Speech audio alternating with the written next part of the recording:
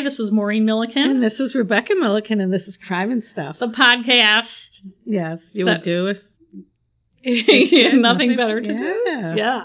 And we're back at Think Tank Co-working in beautiful Yarmouth, Maine. We are, and it's a beautiful day. It is a beautiful day. Most of it inside the house. It's funny. Yesterday, after I finished work on my day job, I decided to go for a ride. I had to go to Rumford, which is a mill town in western Maine, to take some photos for a story I'm doing next week. And I decided to take a ride. It was a beautiful day, and go up to where the fake town in my books is. Oh, you're a book? You write books? Don't mock. But I ended up taking the scenic ride, and it's through the western mountains, and it was this beautiful day, although cold and windy. I hit snow and sleet. It was snowing, and I accidentally ended up in New Hampshire because I took, and it's near New Hampshire, but I took a turn in Rangeley, Maine, outside of Rangeley, Maine on Route 16 that I thought was going to bring me to Stratton, Maine, and instead it took me to the Umbagog Preserve in New Hampshire. But I'm driving along, and I'm like, oh, I don't remember this drive being like this. Oh, I don't remember this being so pretty. And I'm driving, it must have been for like 45 minutes. I'm like, God, I thought it was a lot shorter. And then I crossed the Bienvenue, New Hampshire. It was beautiful. I saw more deer yesterday than I've probably seen my entire life put together. There were fields where there were like 24 deer. Wow. Over, because it must be, themselves up the snow's finally melting, and there's some fresh, hopefully grass. Up there's still a lot of snow on the ground. But it was a nice drive, and I got to work out some things in the book I'm writing in my head. I worked all day with no lunch break, 9 hours straight. So. That should be illegal. It probably is. If you were union, I know. Yeah, but it's not that. It's because you care so much. It's because I can't get away from my desk. I understand that. I'm trapped like a when I worked for a union, bug stuck to a thing. When I worked for a union, you had to find a way to get away from your desk was the thing. Yeah, but and your boss had to help you find a way. I know. Office where there are the public coming up at you. I understand. Constantly. I have an update. You do? I do. Remember, by the time this airs, it'll be 2 episodes ago. I still haven't finished editing the last episode. I talked about the Luke Tiemann trial beginning. He was found guilty on April 9th. So by the time this airs, it'll be like a month ago. Yeah. If you remember, he had killed his wife. She was shot in the head. He buried her in the backyard. He initially said she took off on him. He started an affair like the day before she disappeared, actually. He told police that they had had a fight in the Walmart parking lot and she'd taken off. And then when they found her body buried in the backyard with 2 bullet holes in the head, he said she had died of an overdose, heroin overdose, and he had just buried her. There's an article in I think it's going to be tomorrow's Central Maine Sunday News, but it's online today, interviewing the jury for a woman. And she said they just didn't believe all his stories. Gee, I don't know why. And what had happened was, and I think this wasn't known until the trial, known by the public, the day before she quote-unquote disappeared, he was at a pool party and hooked up with some chick, and somebody called his wife or texted her or something and said, hey, your husband's having an affair. So she probably confronted him, and one thing led to another. So the jury only took 45 minutes, but then they went over it all and everything to make sure they had it all right, and it was the evidence that convicted him. His sentencing is coming up. Sometimes it takes a long time in between. Oh, the courts are busy. But she said the big thing was his constantly changing stories. And then I feel bad for his lawyer because he insisted. And, people always say, why doesn't somebody take the stand? Oh, this is why you don't take the stand. He took the stand, but he couldn't keep his story straight. Then he insisted on giving the closing argument. We talked about that. Yes. The update. That's so weird. I've never heard of that before. But I think he was just kind of one of those narcissistic personalities that thought no one could tell his story better than him. But, people say, oh, I want to hear the person. I want them to take the stand. But even if you're an articulate person who has your story straight, your lawyer knows how you can get tripped up, how easily you can get tripped up. Especially if you're lying, how easy it is to get I'm tripped sure up. that lawyer covered his own ass. I'm sure you can't did. Stop. They got to do what they want to do. Ultimately, and I'm sure if Ask a Lawyer Matt Nichols were here, he would tell you. We just channel him now. Ultimately, the lawyer's working for the client, and the client... Yeah, if they want to do it, you gotta let them. And that's what happens. I think what they're afraid of is there's going to be, grounds for appeal.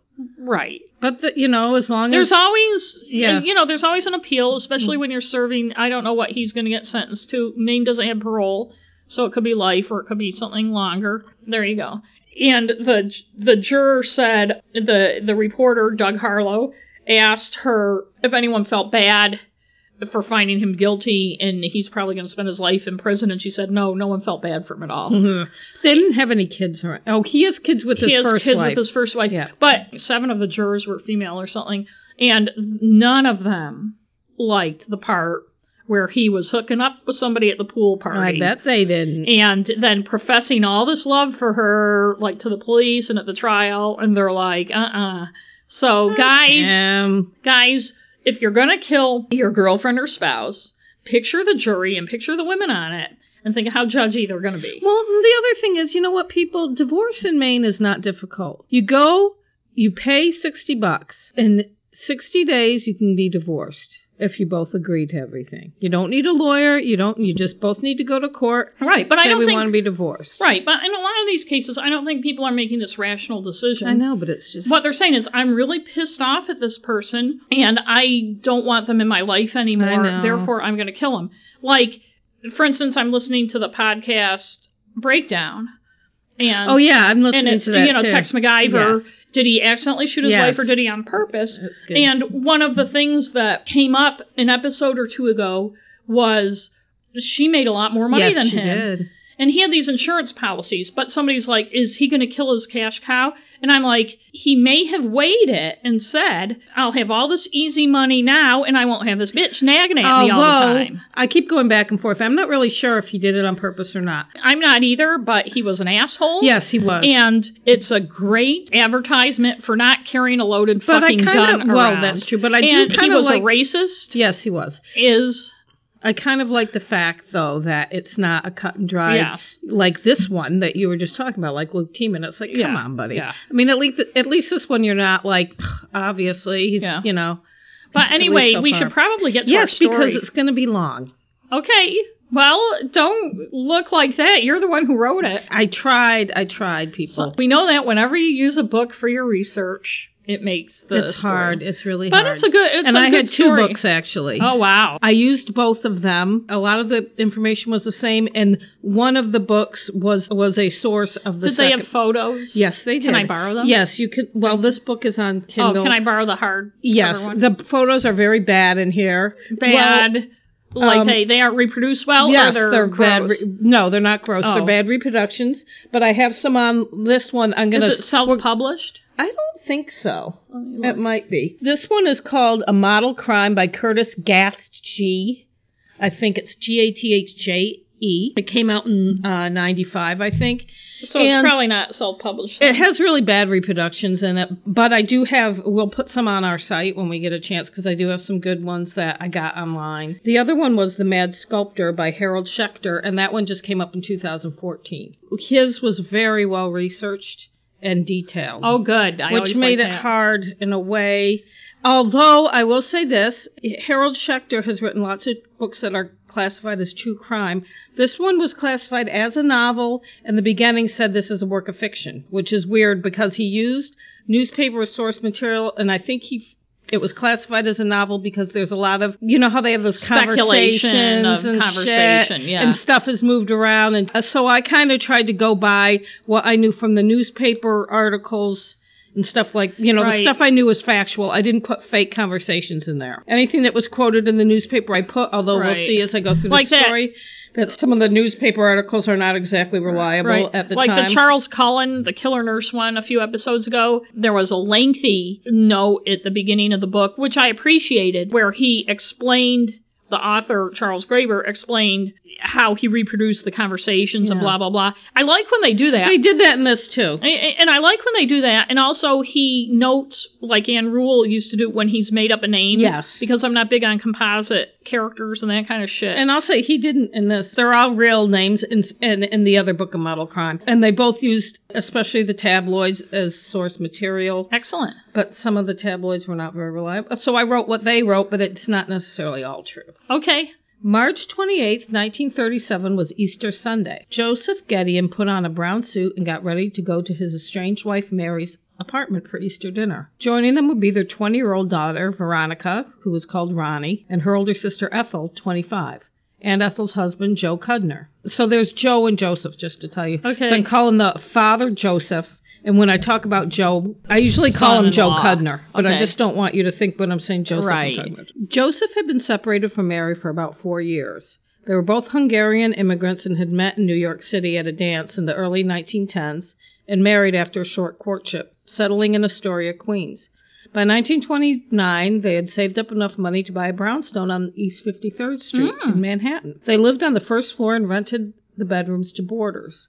They reportedly tried operating at least one speakeasy in the basement at one point, but were shut down. Joseph had done a lot of different jobs, including apprenticing to an upholsterer, and about the same time they bought the brownstone, he opened up his own shop a couple blocks away on 54th Street. As the years passed and their daughters grew up, he and Mary had continuing disagreements about how Mary was raising their daughters. He felt that she just let them do whatever they wanted. Ronnie got married at 16. The marriage only lasted a year or so, and she moved back home. Ethel also had an early failed marriage and had remarried. Joseph moved out, and not being able to afford a place of his own, just slept in the back of his shop, which by that time he had relocated to 34th Street. He had to move to a smaller place as work fell off with a depression. He had screened off part of his workroom for a sleeping area. He and Mary were still on good enough terms that he could come by and bathe once in a while or have a meal. As the depression wore on, Mary was unable to afford to keep up the brownstone, and in December 1936 ended up moving into a 3-bedroom apartment at 316 East 50th Street. Mary's apartment was quite small, even with 3 bedrooms. Still, Mary took in boarders to help pay her bills. On this Easter Sunday, there were 2 boarders. Lucy Biacchio, a young woman who was the niece, and I'm not sure if I pronounced that right, but whatever. She was the niece of one of Ethel's co-workers at Vanity Fair magazine, and I'll talk about that later. And Frank Burns, a British man who worked... Frank Burns. I know you were going to say it, but it's B-Y-R. Oh, okay. A British man who worked as a waiter at the Racket and Tennis Club on Park Avenue, which was apparently a very swanky place. As Joseph walked to Mary's apartment that Easter Sunday, he was hoping for a reconciliation with his wife. He was a little early for the 2:30 dinner time, so he stopped in Corrigan's bar for a shot of schnapps. He had been in the same bar the night before until the early hours playing skee-ball, which is kind of a mashup of bowling, darts, and pinball. That's the only way I can... roll the ball up this incline, and it goes into these ring things. They still have that. Yes, they do. And at fairs, too. Yep, it goes into these rings, and he had the high score. He was very proud of it. Wow. He had lost his hat, though, the night before, so he asked the bartender if he had seen it. He said no. He had a second shot of schnapps, and then he tried to call Mary's apartment from a phone booth, but there was no answer, so he figured they were all at the Easter parade. He stopped in a shop and bought some chocolates for his daughters, a potted lily for his wife, and cigars for himself and for Ethel's husband, Joe Cudner. It was about 2:45, and he tried to call the apartment again, but the phone just rang. He walked over to the apartment building and rang the front bell. There was a note on the mailbox of apartment 16, which was Mary's apartment. It read, "I overslept. Call when you get back. Stephen." Joseph didn't know any Stephen. Ethel and her husband, Joe, showed up. They had come from their home in Astoria. Joseph told them he didn't think anyone was home. No one was picking up the phone or answering the bell. Ethel said, "Keep ringing." And as Joseph rang, someone came out of the building, so he went in. Because like a lot of buildings, you have to ring, get buzzed in. Yeah. Ethel didn't want to walk all the way up the stairs if no one was home. It was 4 flights up, and she had new shoes that hurt her feet. Joseph decided to go up alone and left the couple waiting at the bottom of the stairs near the front entrance. When Joseph approached the apartment door, he noticed it was ajar. As he entered, Ronnie's dog, a Pekingese named Tucci, approached him acting frightened. He was whimpering, and he tried to crawl under the couch. Since Tucci recognized Joseph, he didn't bark, although he normally did bark at strangers. The neighbors had often complained about the yappy dog. There is a picture of Tucci, so okay, good. I have to look for He's it. looking at the newspapers in there. I have it online too. The dog's looking at the newspaper. Yes. Somebody posed him that way. I would think. I wouldn't think he could really read it himself. The apartment was quiet as Joseph walked through the living room and into the kitchen. Nothing was cooking in the oven as he would have expected it to, but there was a bowl of uncut green beans on the counter, or probably on the table. They probably didn't have a counter. Yeah. As well as a dressed pork roast that had not yet been put into the oven. That sounds good. Joseph went back into the living room and entered the room Ronnie and Mary shared. The Murphy bed had been pulled down, but had not been slept in. No one was in the room. He went back into the living room. He noticed one of the other bedroom doors was open, the room the young woman boarder slept in. He entered the room and saw his youngest daughter, Ronnie, lying on the unmade bed, naked, with bruises on her neck. He looked in the third bedroom and saw the Englishman, as they all called him, lying on his bed, his pillow soaked in blood. Joseph retreated downstairs and told Ethel and Joe Cudner what he had seen. Ethel wanted to know where Mary was. Joseph said she must have escaped and gone for help. Joseph went back up to the apartment and searched the closets, but did not find his wife. He went back down and made Ethel and Joe come upstairs with him. They didn't want to, but he said they had to. He didn't want to go back up there by himself. They all looked through the apartment one last time, and there was no sign of Mary. The trio walked to the East 51st police station, Ethel sobbing the whole way. They were told Mrs. Gedeon had not come in to make a report. Joseph later said that was when he knew that she too must be dead. That's what Schechter wrote in his book, but in the model crime book, they said that Ethel and Joe Cudner stayed at the apartment, but I don't think they did, because why would they want to stay in there? Right. Especially, you don't know, 2 people have been killed. And they were at the police station later, so right. I don't see why they wouldn't have been there then. Anyway, Joseph returned to the apartment with 3 detectives while Ethel and Joe stayed at the police station.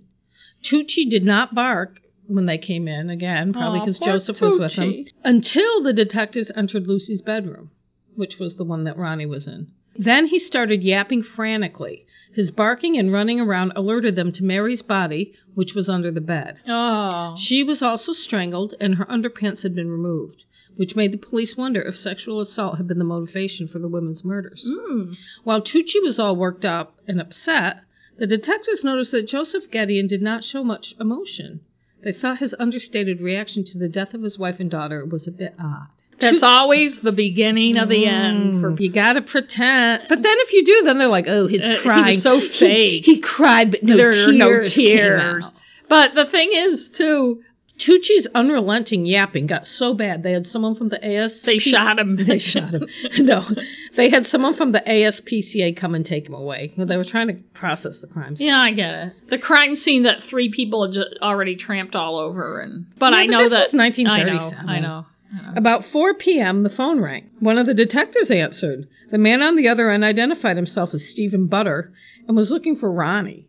He was wondering if it was okay to come over. The detective got his address and said he would come to Stephen. It turns out that Stephen Butter was the last person, besides the murderer, of course, unless he was the murderer, to see Ronnie alive. Stephen and Ronnie had spent the previous evening together, and he dropped her off about 3 a.m. Stephen had barely known Ronnie until the night before. His friend Lincoln Hauser had been dating Ronnie. Lincoln was going away for the holiday weekend and asked his friend Stephen to keep an eye on Ronnie and take her out Saturday. Stephen agreed, and just so his friend Link wouldn't get the wrong idea, he and Ronnie each agreed to invite a friend. Ronnie was going to bring her girlfriend, Jean Karp, and Stephen's friend Frank Schlenner would be coming over. Stephen lived with his parents and sister, but they were going upstate to a farm the family owned for the weekend, so he had the place to himself. And he was young. He was like 22. Partay. And how old was Ronnie? She was 20. Okay. And he was like 22, 23. Right. Ronnie showed up alone. Jean had a head cold. Oh. But Frank showed up, and the 3 of them drank all the beer in the icebox. So Stephen went... This story of this night reminds me of some nights I've had. So Stephen went out to get a quart of gin. Ronnie made spaghetti while the 2 men went for more beer once the gin was gone. Dinner was served at midnight, and the beer ran out at 2. Stephen suggested they all have a nightcap at the bar on the corner, but Frank said he had to go to Mass with his mom in the morning. Stephen and Ronnie parted ways with Frank on the street and headed to the Monte Carlo bar on 51st Street for a nightcap. At 3 a.m., the bar closed, and Stephen walked Ronnie the rest of the way home. In the stairwell, they said goodnight and smoked a cigarette. She invited him in for coffee, but then said no, her mother was sleeping. They agreed he'd pick her up for 10 a.m. Mass and the Easter parade in the morning, and he would join the family for Easter dinner after. Then he left and walked back to his apartment. The next day, he overslept and had a massive hangover.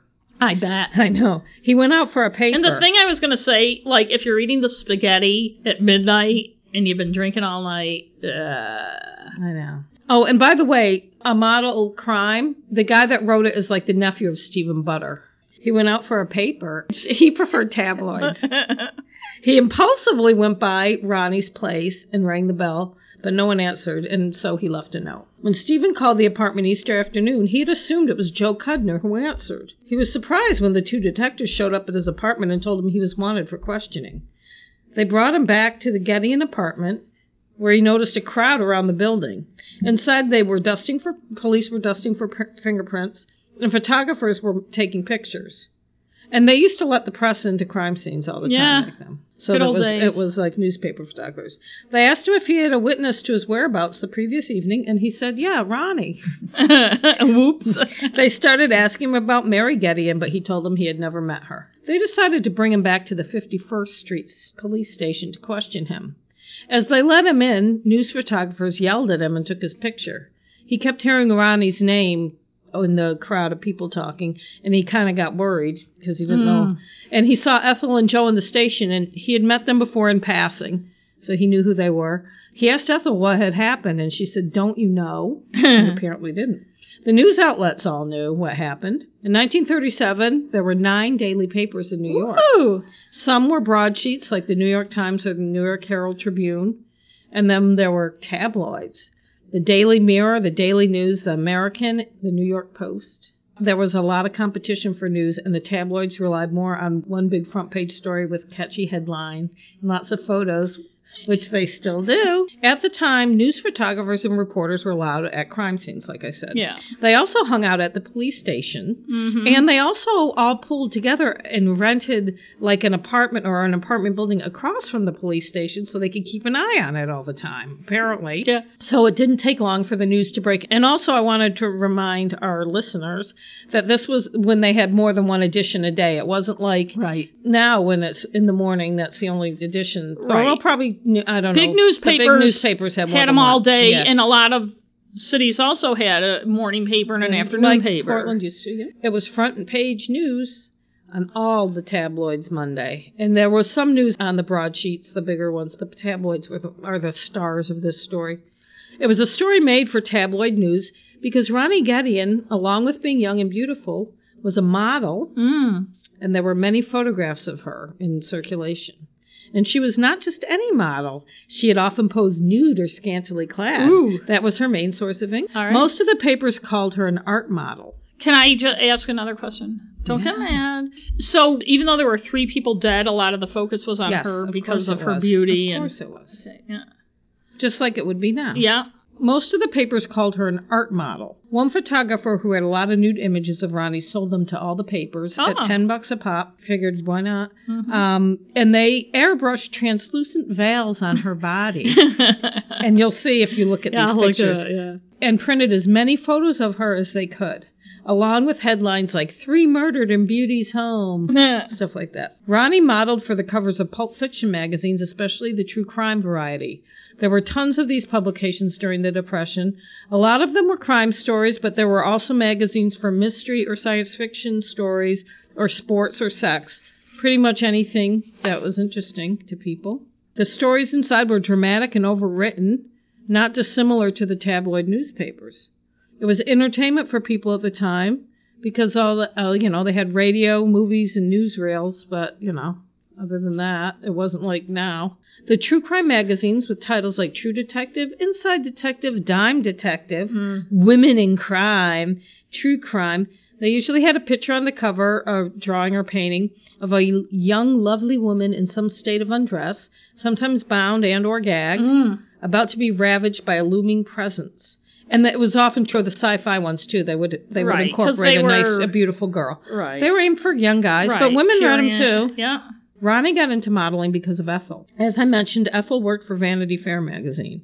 She had started out as a stenographer and worked her way up to being a secretary, and she became the private secretary to Helen Norton, who was the managing editor of the magazine. And Helen took a liking to Ethel and would bring her. There was a lot of schmoozing in that job. And it apparently went out of print, and then it must have revived or something. Yeah. Because they said it went out of print, and Ethel went to work somewhere else. So I'm sure, I don't know what happened. came back as something else. Yeah. It was more of a women's magazine back then. Ethel invited Ronnie to a party that she was going to. She introduced her younger sister to her boss, Helen Norden, and Helen was impressed by Ronnie's looks and introduced her to Condé Nast, who was Vanity Fair's publisher and also Helen Norden's lover. Condé Nast's daughter, Natica, was an artist just starting out, and Ronnie posed for her. From there, Ronnie started modeling in earnest, registering with the Hollywood Service Agency. She did work at trade shows and conventions, but she found out that the fact that she didn't mind posing in the nude ensured her more and higher-paying work. Gee, there's a surprise. She posed for amateur camera clubs as a figure model, and of course did a lot of modeling work for the pulp magazines. Everyone who worked with Ronnie and knew her well had nice things to say about her.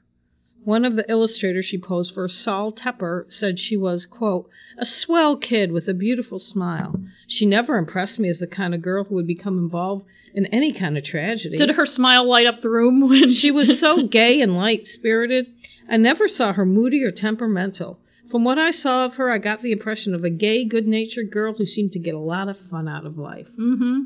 West Peterson, editor of Inside Magazine, one of the magazines she posed for the most, said Ronnie was decent in every sense of the word, an honest girl from a family in straitened circumstances who was trying to earn her own living with the natural talents with which she was endowed. I don't think it was talents. She was not cheap. She did not sleep with men so they would give her money. Had she not chosen to be a photographer's and illustrator's model, she might have been another stenographer, a salesgirl, or a nurse. She had the intelligence to succeed in any of those callings. Those were all the things that were open to you back then, yeah. I guess. Sometimes you could be a reporter, like His Girl Friday. Yeah, no, but they talk about what's her name. But despite the sentiments from those who knew her, the tabloids couldn't print enough about her nude, or almost nude, photos. They printed just about everything they could about her many male acquaintances and her love of partying. About how she once posed for a stag movie. Walter Winchell implied she had recently had an abortion, which was true. Detectives confirmed it in their investigation. But she was 20. She was just trying to have fun and live her life. It was a shitty time. It was a depression.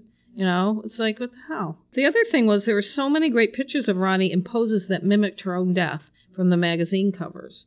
They just couldn't help printing them. Her murder was front-page news for weeks and even made Life magazine. The police were not sure what the motive could be or who the target was. The boarder, Frank Burns, was killed in the most savage way. While the two women were strangled, he was stabbed repeatedly with something thin and sharp.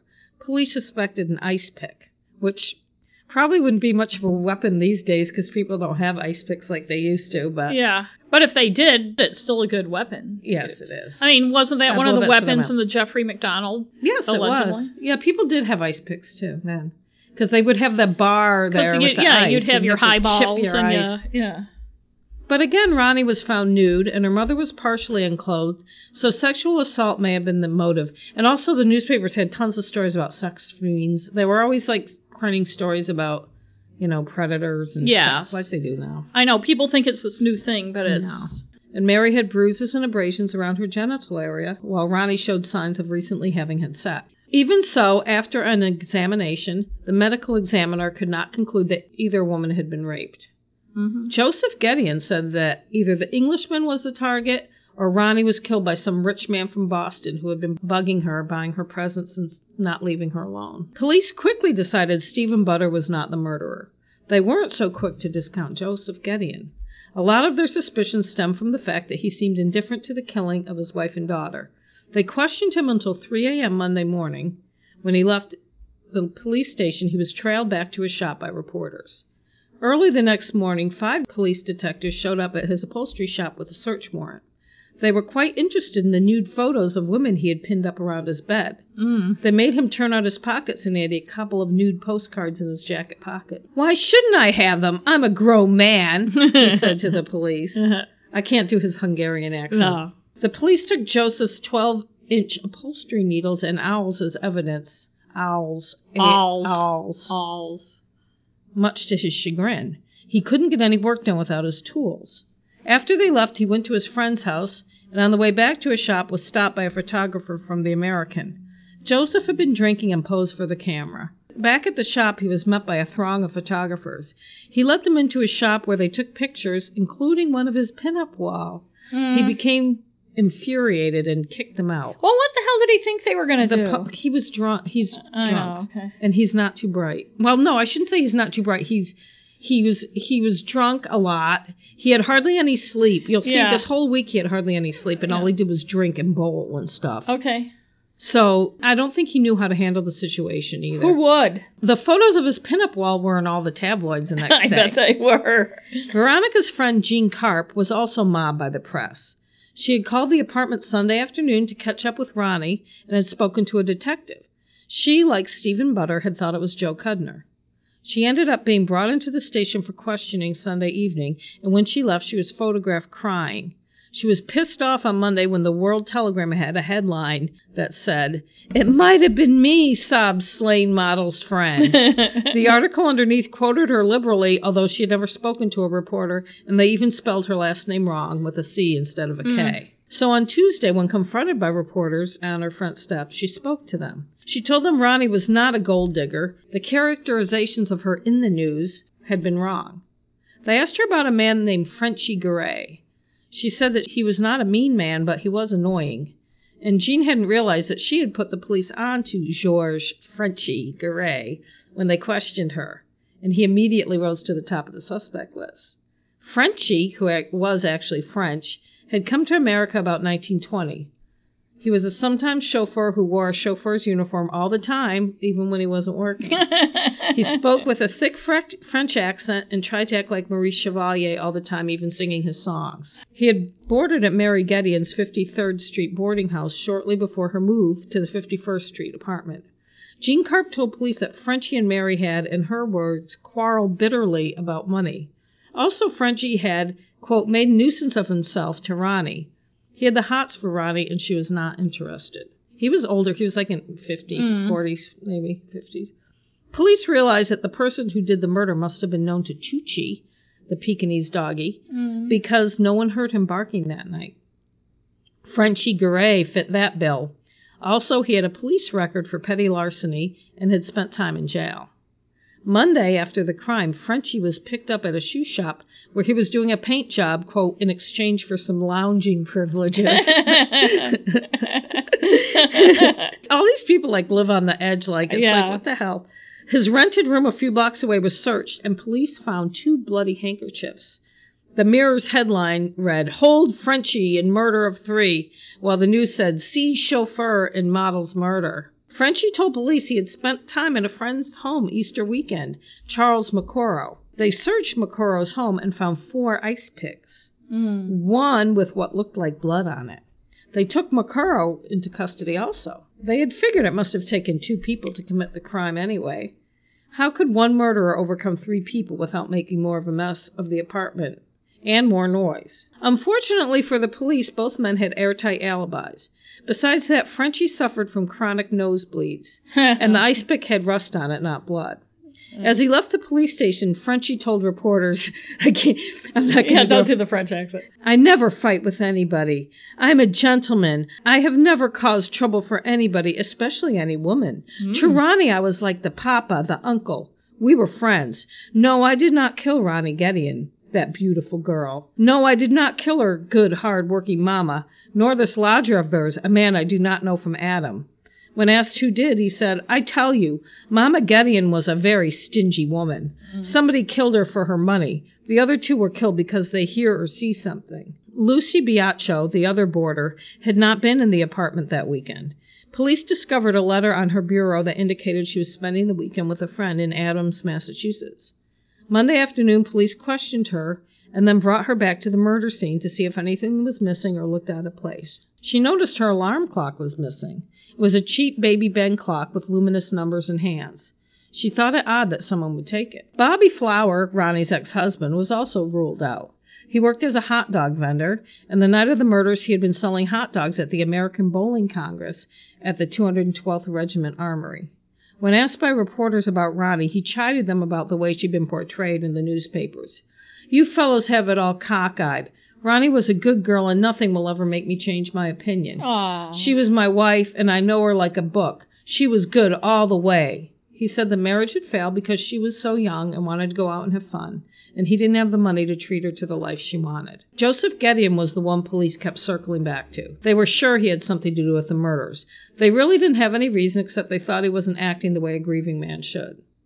The reporters also followed him around. The police and reporters, I should say. They had, detectives with him all the time. Like, he was going around, drinking. Going to his bar. Yes. And, playing skidoo. I think partly because he kept giving them things to write about. One of them asked him about his apparent lack of emotion. He said, "I'm a fatalist and a naturalist. I believe everything happens because of causation, that it is inevitable, and you might as well take things as they come. I'm also a naturalist because I don't like to act affected." I didn't think any of this really made sense because fate and causation are the same thing. He's just... I know. But he's also drunk. The Mirror described Joseph as a bespectacled little man, extraordinarily interested in the nude, a student of eroticism, a French postcard fancier.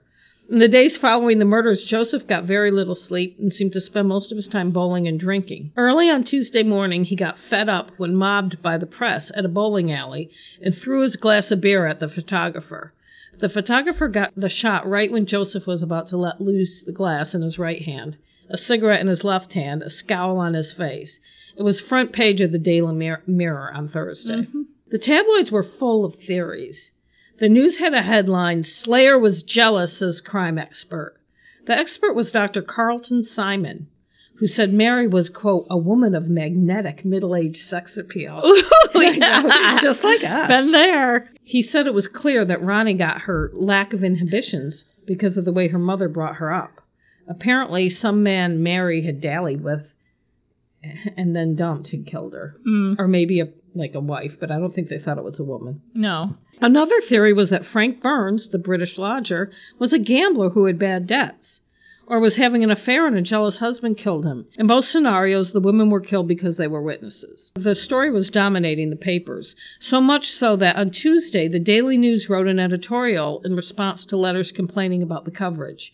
The title of the editorial was, "What is the best story?" There are two photographs, one of Ronnie Gedeon, lounging on a bed, and the other of Supreme Court Chief Justice Charles Evans Hughes.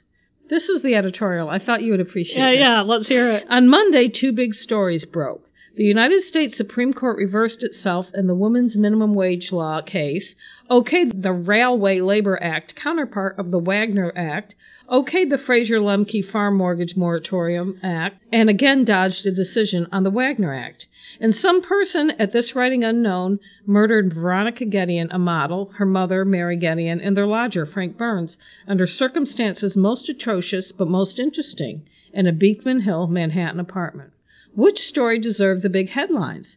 Our managing editor decided to give both stories banner headlines on the front page, an unusual makeup for the news, but with the top position and picture awarded to the murder story. We realized the Supreme Court story was historically more significant. Those decisions will affect our economic life for a long time to come. The tragic murdered model will be forgotten soon, to be fleetingly remembered perhaps when some other girl is murdered in a like manner. And I'd just like to weigh in. I think probably what's really behind it is they know the other stuff is important, but people think it's boring. Yes. But I just want to say the Wagner Act, it is the law that allows workers to organize labor unions and is the biggest piece of labor legislation ever enacted in the United States.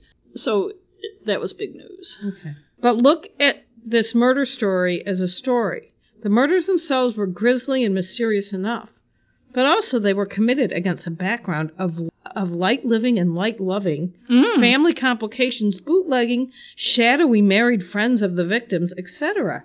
Mystery story writers, Agatha Christie, Rex Stout, and the late Conan Doyle, or Edgar Allan Poe himself, if he were alive, would revel in such an assortment of raw materials for a murder plot. And the resulting novel, play, or movie would sell. Murder sells papers, books, plays, because we are all fascinated by murder. It is a part of life, the most fatally intriguing part. And this is a murder story in real life.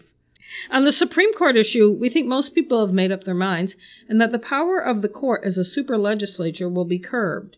We doubt that many people want to read acres of news stories and reams of editorials on either side of it. Perhaps people should be more interested today in the Supreme Court than in the Gideon murder, but we don't think they are. So what that is justifying is just a long-winded rationalization for Yes. sex sells and we're selling papers. Yes. Hey, at least they're owning it. But you'll like this letter to the editor they had a couple days later. Okay. I ain't much a hand at writing because my kids only a year ago taught me to write. But I want to tell you... Can I just say that sounds like what somebody would make up in a book? I think it's a fake. It sounds like a fake letter to me, but it's still funny. Okay. But I want to tell you that I think your paper is darn good.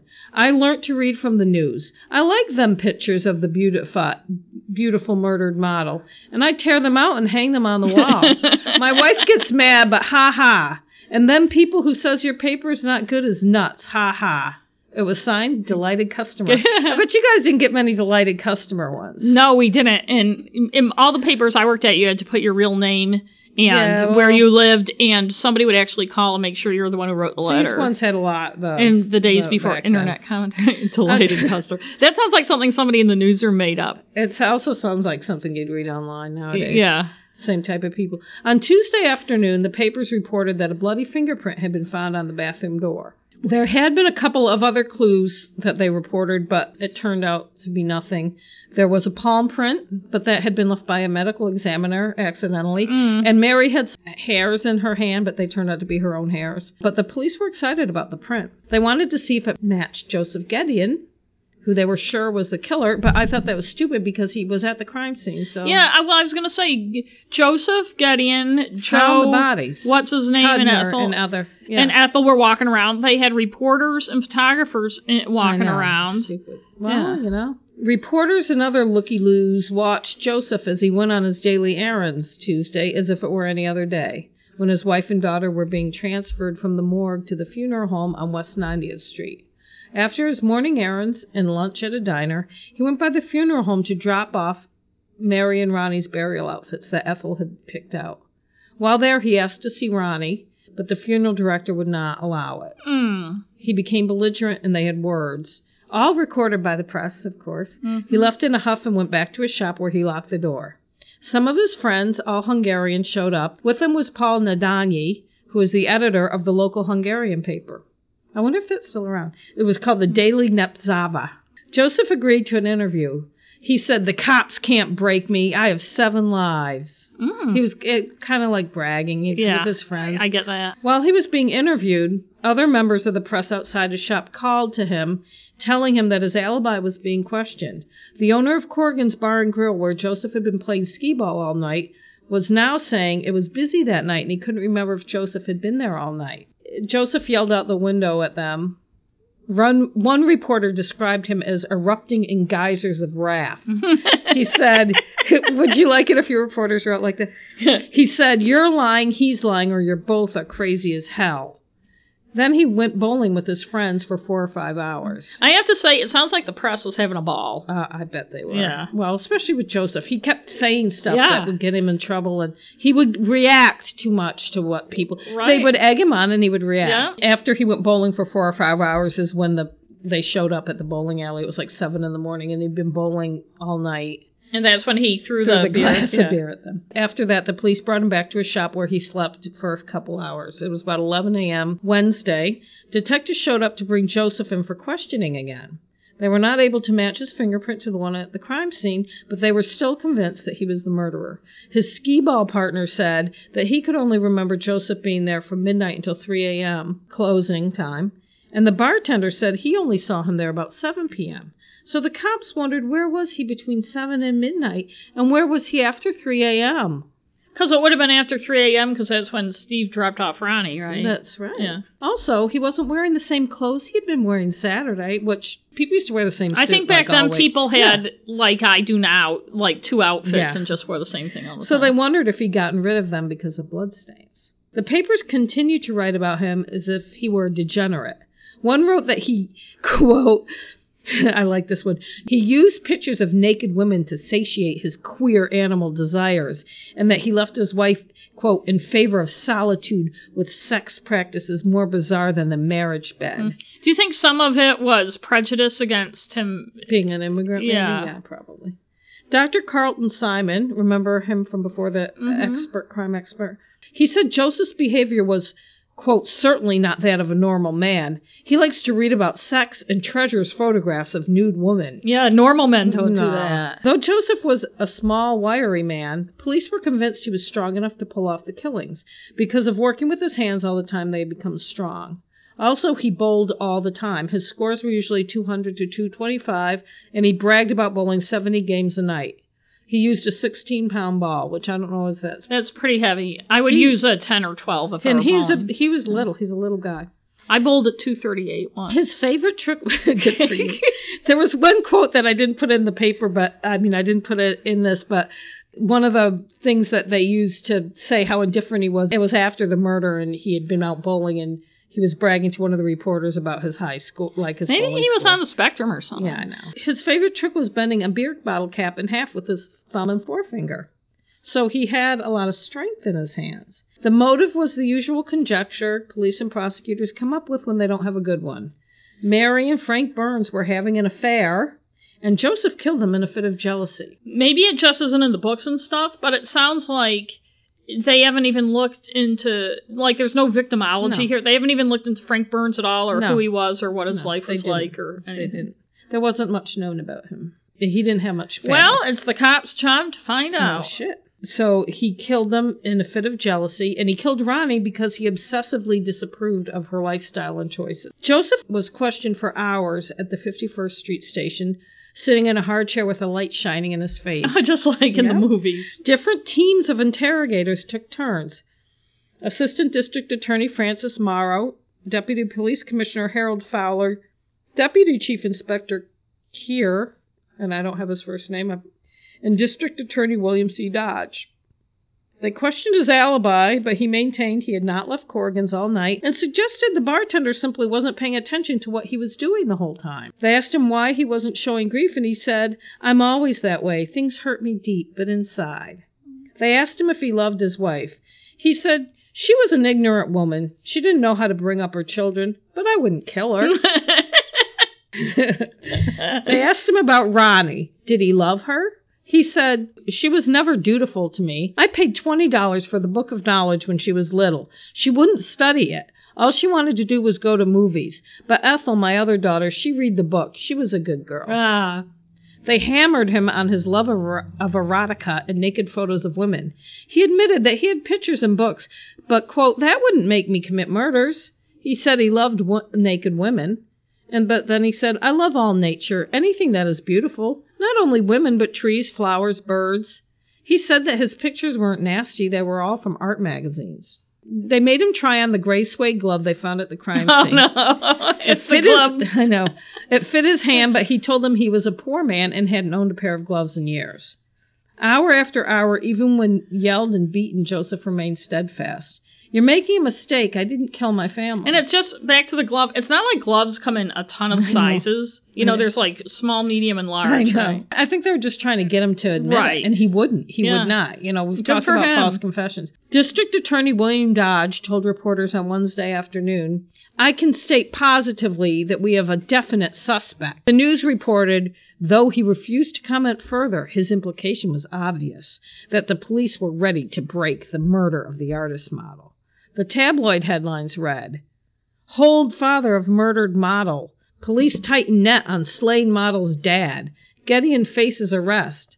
DA has suspect in triple killing. Model case solved," says DA. Meanwhile, detectives searched the upholstery shop to look for the other suede glove, the brown suit, and a murder weapon used to kill Frank Burns. The one the tabloids called the Gedeon Death Needle. Oh, jeez.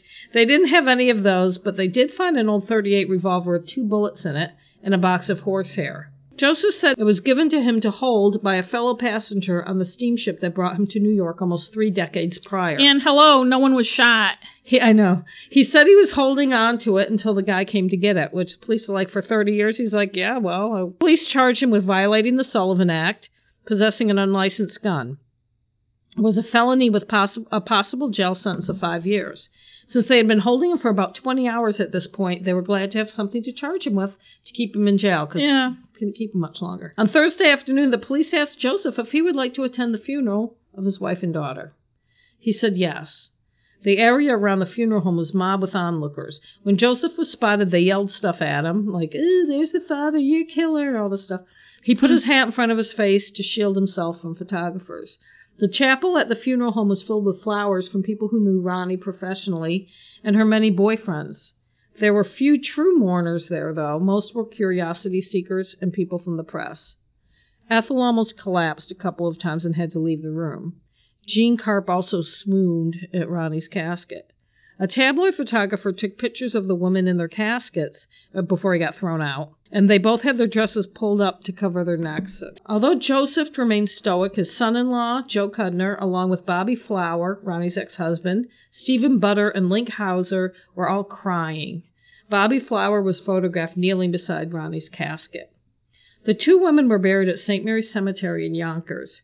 They were buried in one grave, Ronnie buried on top of Mary. Ethel owned the burial plot. As the coffins were lowered into the grave, Joseph burst into tears and went towards Ethel. They sat together in wooden chairs, embracing each other and crying. Well, he was probably worn out. Yeah. Police then returned to the station with Joseph, where they questioned him for 6 more hours. Then he was put under arrest for the illegal gun possession charge and put in a jail cell. Since Sunday morning, he had barely slept and had been questioned for over 30 hours. But he finally got a good night's sleep. He just went right to sleep. Ethel retained a former assistant DA as a lawyer for Joseph, Peter Sabatino. Too bad they didn't get him sooner. Oh. Joseph described the beating that had accompanied his questioning. When they got before the judge, ADA Raymond Leo asked the magistrate, Michael Ford, to set Joseph's bail at $15,000 because he was suspect in a triple murder. Sabatino said his client had no criminal record and asked for a $50 bail. When the judge set the bail at $10,000, Sabatino argued that Joseph had been beaten and demanded he be examined by court-appointed doctors. The judge agreed, and 3 doctors were to examine Joseph. The police commissioner, Louis Valentine, told police that the bruises were from some scuffles Joseph had been involved in prior to his arrest. He had even broken his glasses in one of those scuffles, and the cops had chipped in to buy him new glasses. No way were they involved in any beating. And there were some tabloid readers who didn't think Joseph did the murders. A couple people knew he didn't do it. John Shuttleworth was the editor of True Detective magazine. On Friday morning, he told one of his reporters, Frank Preston, to go ask around Joseph's neighborhood and see if anyone had seen him Saturday night. A boxer named Anthony Rocco, who lived in the apartment above Joseph's shop, said he'd seen Joseph a little after 3 a.m. on Sunday morning. The 2 men were coming in the building at the same time and said good morning. Rocco said Joseph was pretty drunk. So the journalists basically did what the cops should have done. Yes, they did.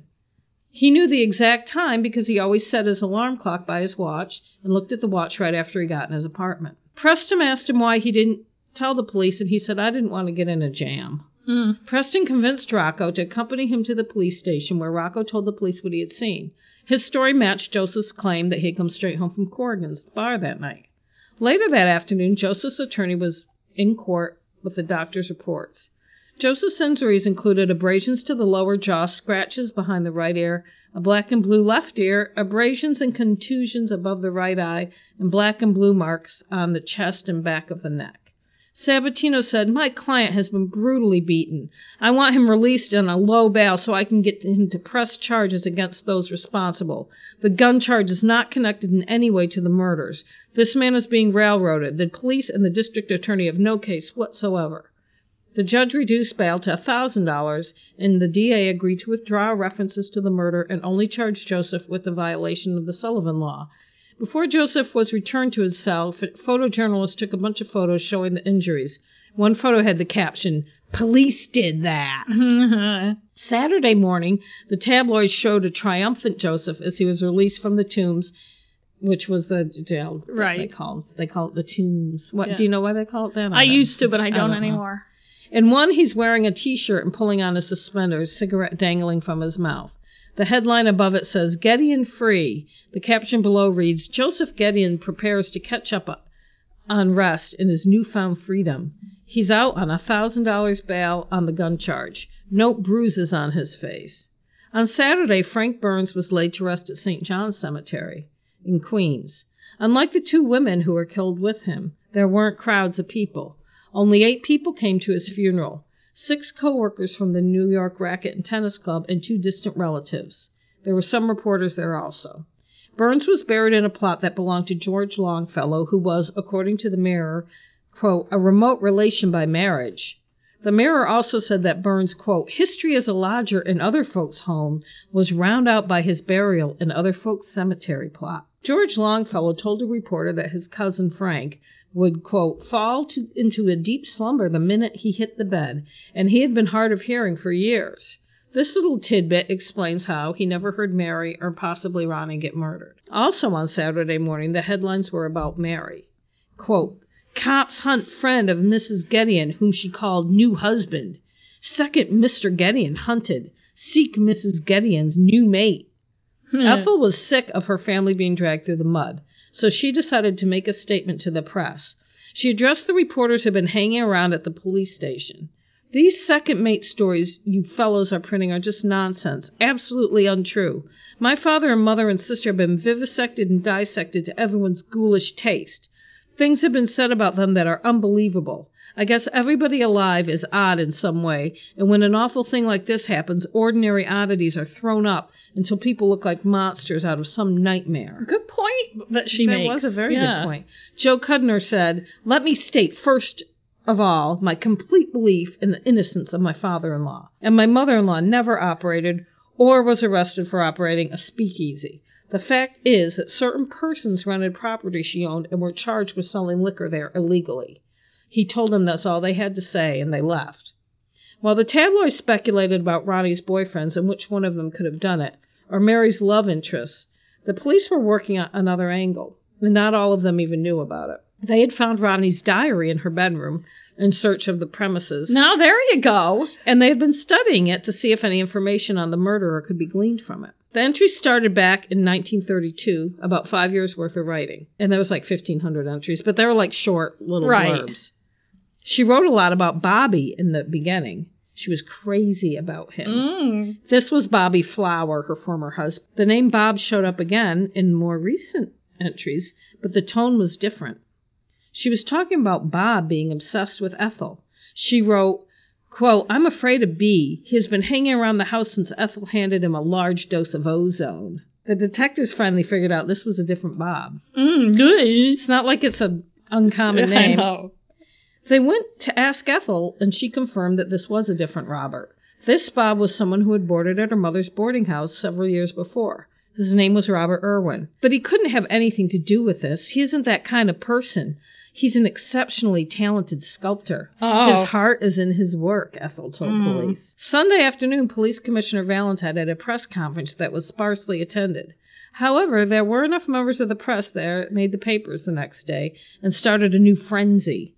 Valentine said, we now have a definite suspect in the Gedeon murder, a sculptor, age 29, name of Robert Irwin. That's IRWIN. Every time I see something spelled out, I think, oh, you probably didn't read The Stand.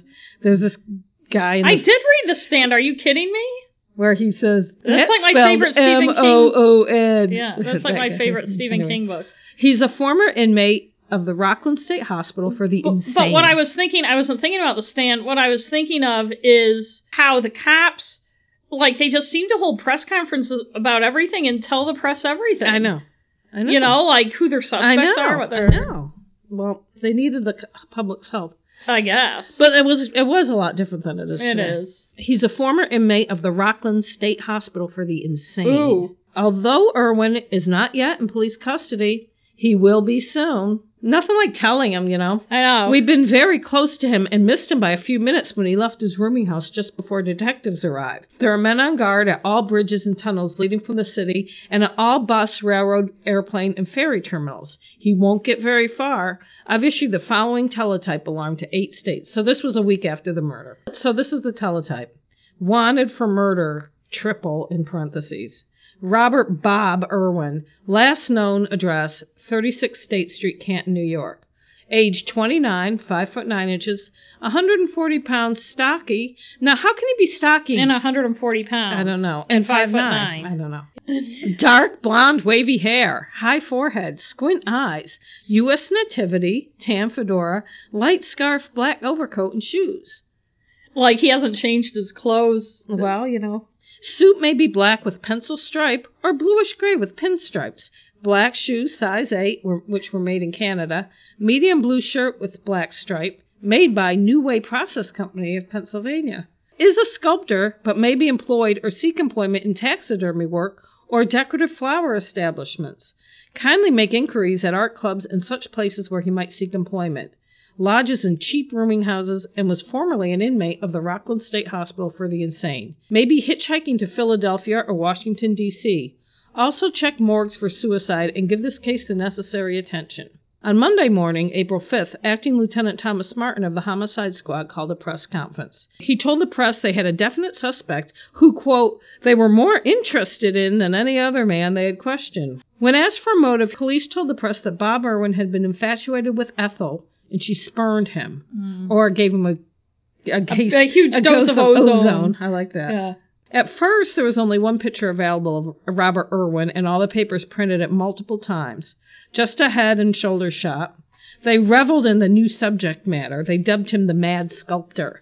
He was a sexual pervert. One paper called him Gorilla Man. But who was he really? Ethel did not believe he was capable of such a crime. She was stopped by reporters outside the ASPCA, where she had gone to pick up Tucci. When asked about Irwin, she said, I cannot believe that Irwin is the man that killed my mother and sister.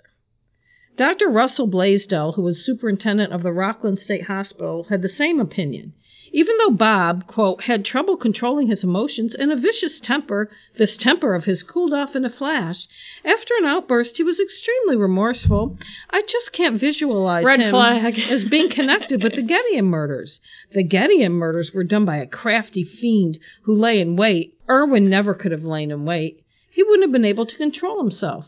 And if he had done such a thing, he would have been sorry afterwards. He wouldn't hide. He would try to find someone to unburden himself to. Bob Irwin had a tumultuous life. He was born in a tent outside of Pasadena, California, the middle of three brothers.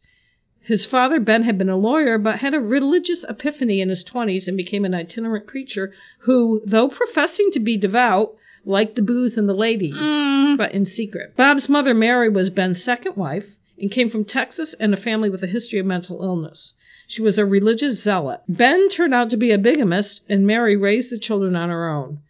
Not only had he never divorced his first wife, but had a new family elsewhere and went to join them, and then he just went on. He was one of those guys that just kept marrying and moving on. Mary, not Mary Getty, Mary Irwin, and Ben had a daughter who had died of whooping cough at age 2 and the 3 sons. The oldest was named Vitalin Bathurst Irwin, after a couple of religious guys. Did they call him that? They called him Bathurst? They called him Vitalin.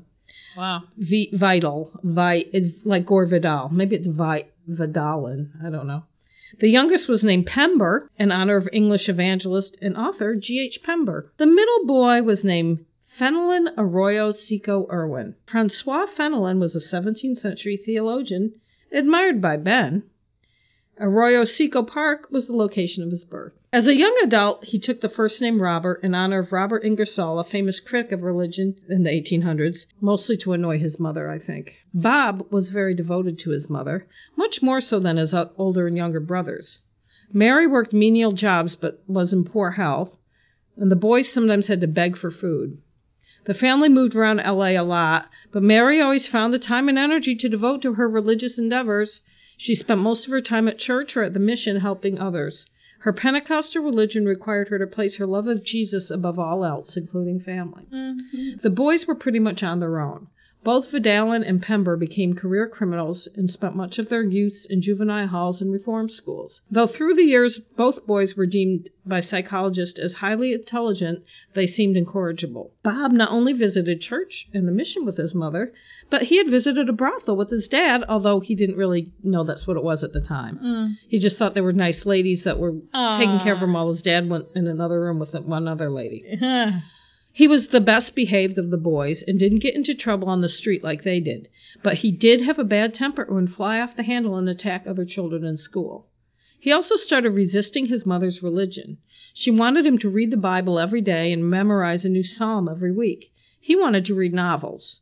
He told her to stop stuffing the Bible down his throat. Yeah. Shortly before he turned 12, Mary committed Fenelon, or Bob, to juvenile hall, saying that she could no longer care for him.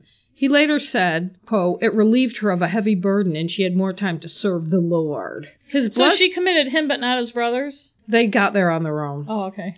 His blood test at the time showed he tested positive for congenital syphilis, as did his 2 brothers. When he was 12? Yes. It's congenital. Oh, right, because it passes in birth. Right. It's assumed that their father had passed it on. Yeah, that makes sense. A year later, Mary joined a religious sect and moved to Portland, Oregon. She moved in with a fellow follower, a woman, who urged her to bring her sons to live, as this woman had a large house, and she also had a son who was like 10. Bob flourished when he lived in the house. His older brother didn't go. He was still in juvenile hall. He was serving a sentence. I think Pember went, but he ended up in juvenile hall when he was 10, so in Portland. So it was during this time that Bob discovered his love of sculpting and would use whatever materials he could find, soap, wood, or bits of stone. He did well in school, but got in trouble for borrowing art books from the library and tearing out illustrations, and then returning them with the pages torn out. After living in Portland about a year, Mary was able to find a place of her own. Again, the boys had to beg for food, because even though she had a job, she donated much of her money to the church. And she also spent her time at the church. So Bob stopped going to school about 7th grade and got a job as a stock boy. He was fired after 6 months for assaulting a coworker. He was crazy mad, said the store manager. It was about this time that Bob first conceived his visualization theory, which would rule his life. As he later described, quote, "The reason people have so much difficulty in doing things is that they have such a hard time getting things in their head. You have to visualize first. Before a sculptor can make a statue, he has to make a mental statue. And the reason that even the greatest sculptor has such a difficult time making a statue is because he doesn't get it clearly in his mind first." To me, this kind of seems self-evident, but to him it was mind-blowing. Yeah. He said, "I expect someday to be able to form an absolutely clear and perfect image in my mind, to be able to actually project it into the air before me so that I can actually see it there with my material eyes, just as I see material objects. I expect to be able to hold it and make other people see it." He thought that would make him, quote, "the most famous and unique sculptor that ever lived." I think it probably would. He flung himself into this idea, reading all he could about visualization and coming up with exercises to try to perfect his powers of visualization, which didn't work, of course. He continued to take books from the library and steal pages, so he had a good collection of images to study and try to visualize into reality. Also, this is the time that Bob got interested in the writings of Robert Ingersoll, a humanist and agnostic. In the meantime, the local librarian filed a complaint about Bob's continued vandalism of books, and he was convicted and ordered to pay restitution of $53.88, which, according to the book I read, was about $800 today. He got a job to try to pay it off, another stockboy job, but he only lasted a few weeks before he attacked his supervisor and gave him a beating. Mary had moved away at this point to go to the church summer camp. Bob went to court and asked to be committed to reform school, which they agreed and committed him. He was about 18. Bob became more of an ardent atheist and preached it in reform school. His temper also worsened. One school official wrote, quote, "For no reason we could understand, he would explosively transform from a smiling, pliable boy into a brutish, belligerent animal. Once roused to a fighting pitch, he had no other thought than to destroy his foe." Bob's explanation was, quote, "That happens all the time. They all think I'm a sissy, so I smash them in the jaw and become their enemy." There you go. After he was paroled in 1926, Bob went back to live with his mother. One of his jobs was at a factory that specialized in ornamental modeling, which was a good fit for his talents, but he got fired for hitting a coworker who implied he was gay. Soon after, in the spring of 1927, he came home to find his mother had burned all his books that she didn't like. Wow. He left and never saw her again. So all the jobs he got fired from were for hitting people. And yet, he still managed to get jobs. He made his way south through San Francisco and eventually ended up in Los Angeles, along the way getting into fights. He found his way to the studio of Carlo Romanelli, who made props for movies, for instance, statues in the silent movie version of Ben-Hur. Oh.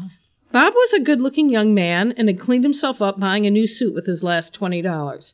He was engaging and well-spoken when not flying off the handle, and he was hired on the spot. Bob often bored his coworkers with his monologues about visualization. He was obsessed with the idea. I know I shouldn't laugh. I know. He worked there for almost a year, longer than any other job so far. Romanelli liked him. He was talented and worked hard. Romanelli's wife couldn't stand the constant lecturing and found him overbearing and a braggart. His coworkers started telling him to shut the fuck up about visualization. And the inevitable happened. He attacked someone, so he was fired. He was okay with it, though, because now he had more time to practice his visualization. He did a bunch of odd jobs, modeling for a sculptor, making celebrity figures for a wax museum, and doing ornamental plasterwork. In 1929, Bob decided to head to Chicago and try to get a job with Laredo Taft, who did the buildings for the 1893 World's Fair, which, if you read Devil in White City, I did. Yeah. In May, he packed his pilfered illustration collection and samples of his work and got on a train east. Taft was well known as a sculptor and lecturer, and he established Midway Studio in the early 1900s on the Midway Plaisance where the World's Fair had been. He had 13 different buildings and hired young sculptors who were looking for work if they were talented.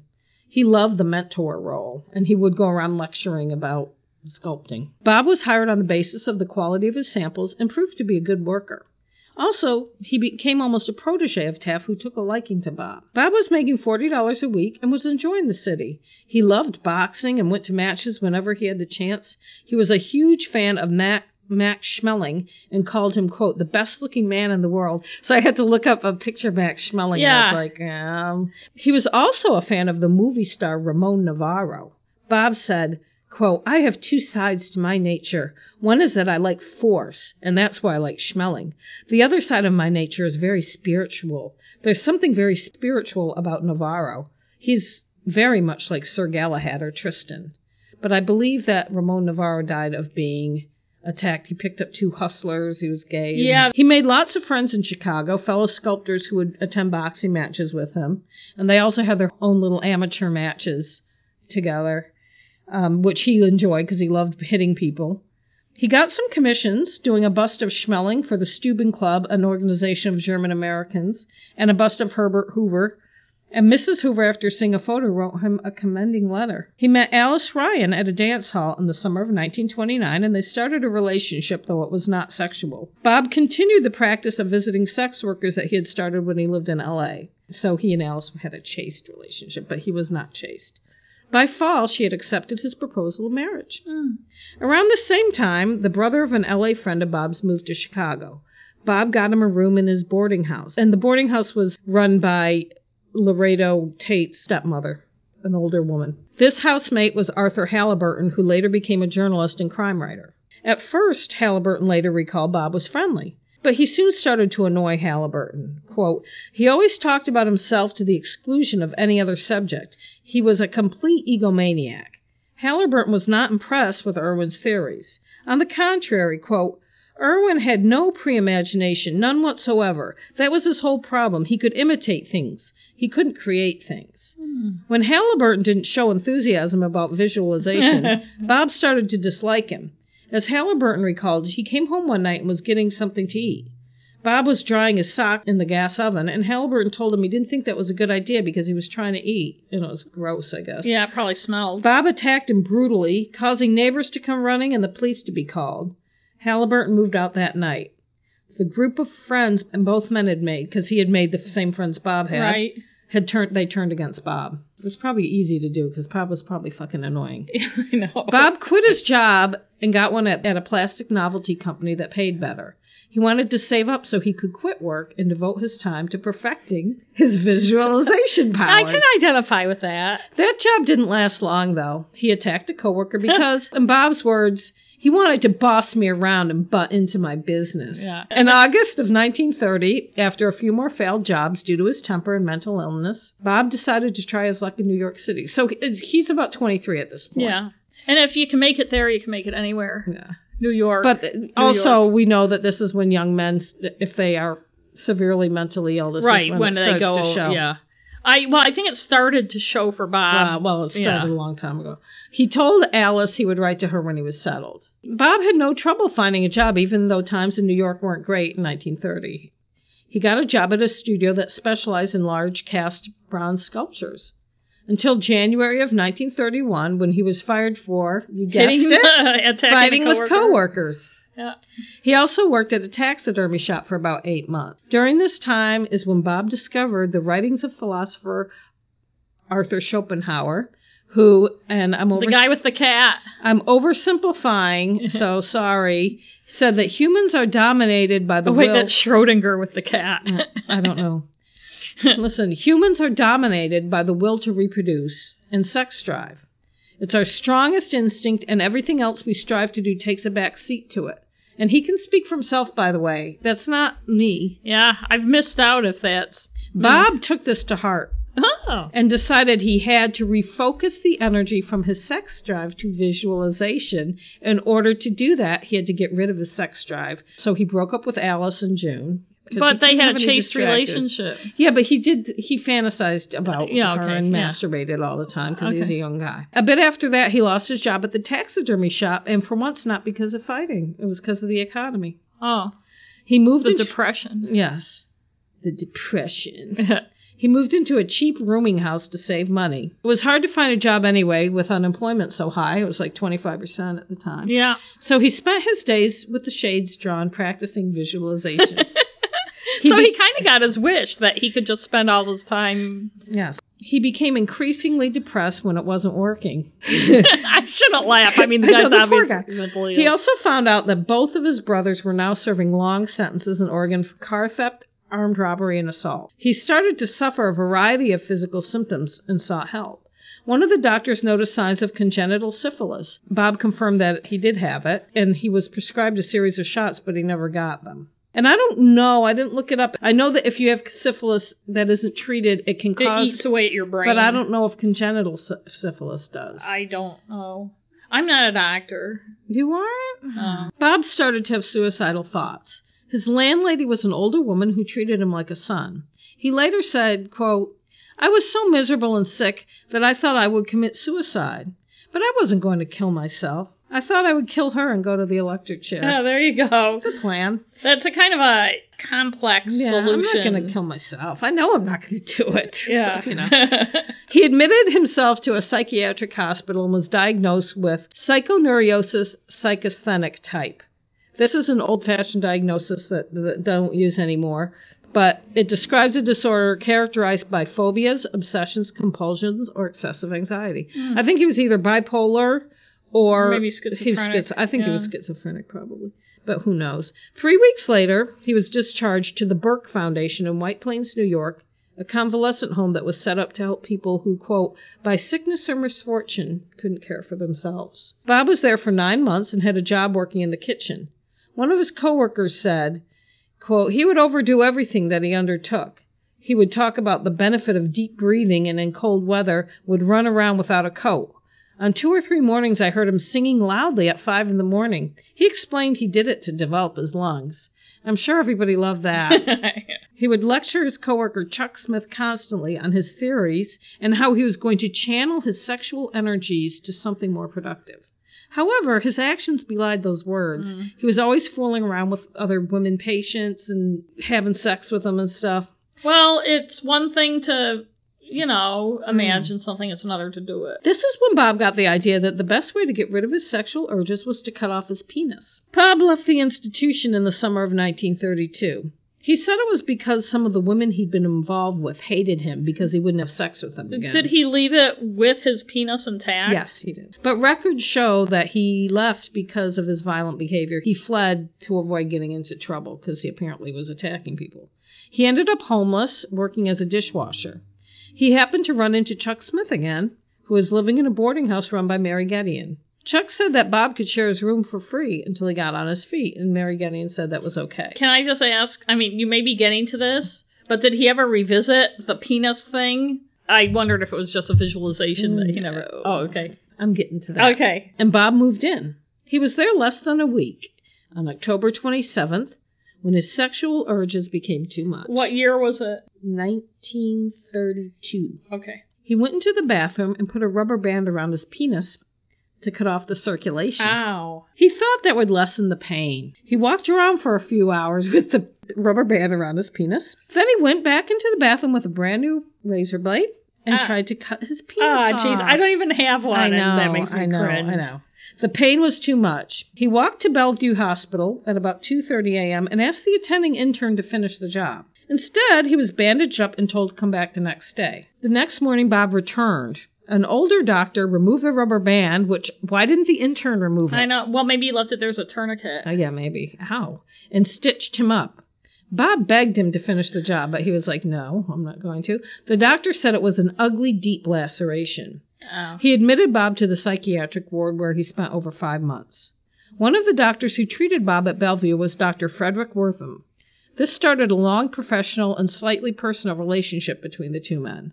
Bob continued his efforts to have his penis cut off and tried to enlist doctors to help him that worked it. Wortham advised him that just because it was removed wouldn't remove sexual desire, and he may just become more obsessed if he couldn't do it. Bob was not really swayed by this argument. Wortham was a Freudian analyst, so he spent hours going over Bob's childhood. Of course, his theory was that Bob had a mother complex. Of course. Bob also had an inordinate fear of being considered effeminate. Wortham wondered if this was reaction formation, where a person overreacts against something to hide their own tendencies. After 5 months at Bellevue, punctuated by a couple of violent incidents, Bob was transferred to Rockland State Hospital in upstate New York. Bob was treated better than some of the patients due to Dr. Wortham's influence. Both at Bellevue and at Rockland, he was allowed to sculpt. And at Rockland, he got his own room. So a guy who tried to cut off his dick... They allowed him, yeah, yes. Okay.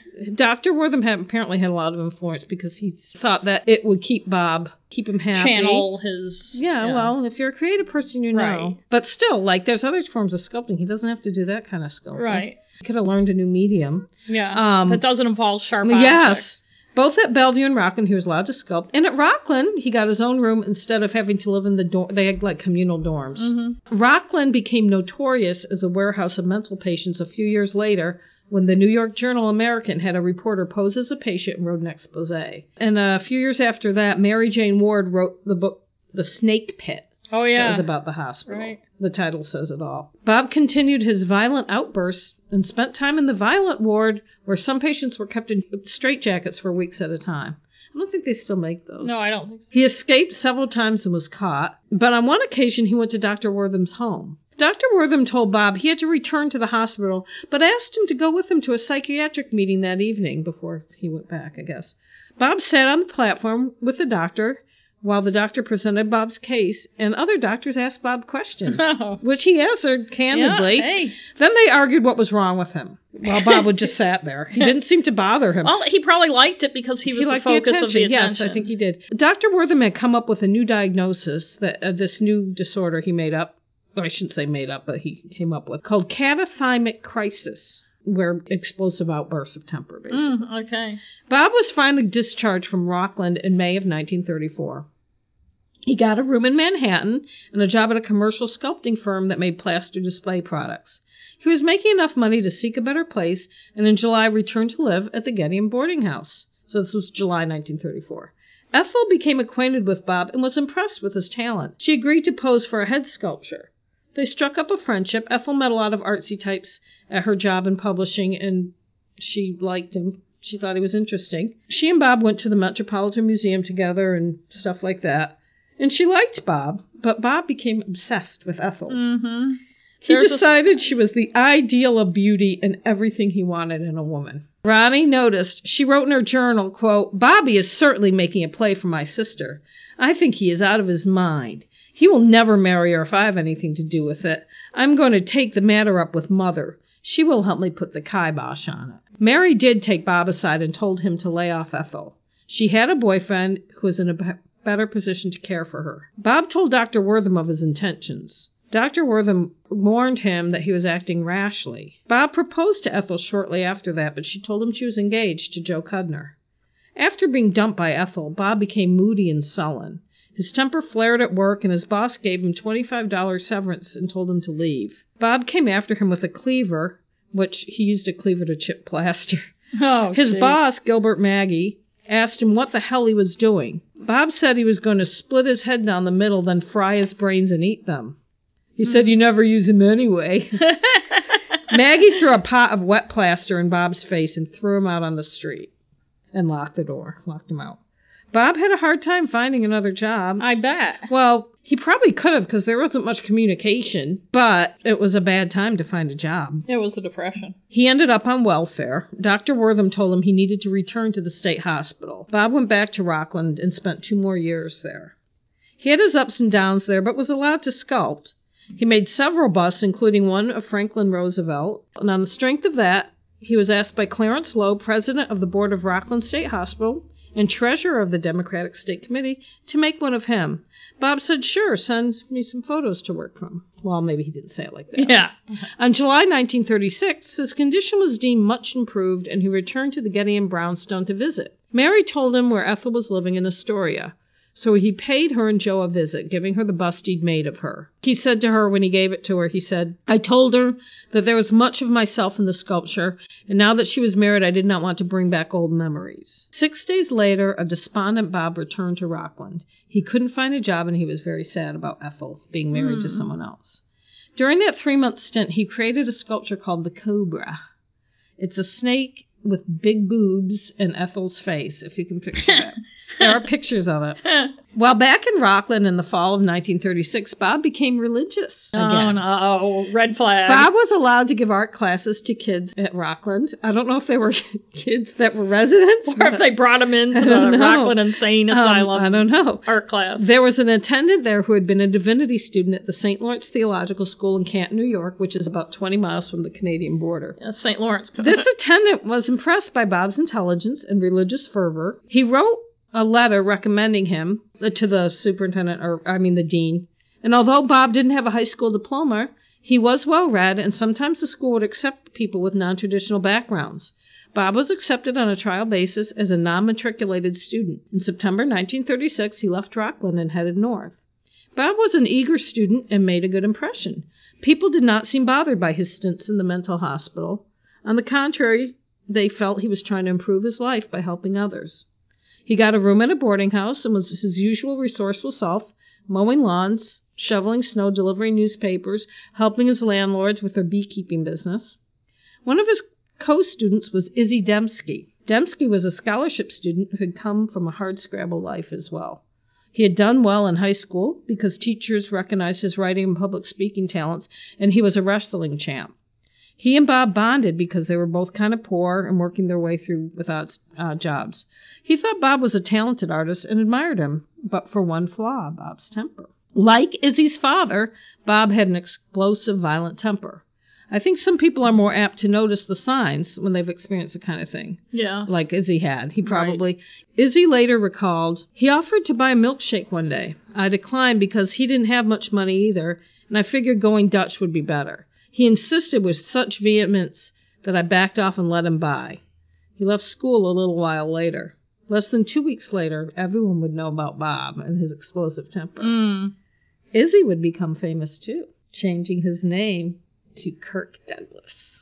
Wow, I did not see that coming. He said, not see that. I knew Kirk Douglas had a different name. I know. I did not see that. Wow. He said that when he played Vincent Van Gogh in Lust for Life, which I really liked that movie. Yeah, me too. It was fairly accurate. It was good, yeah.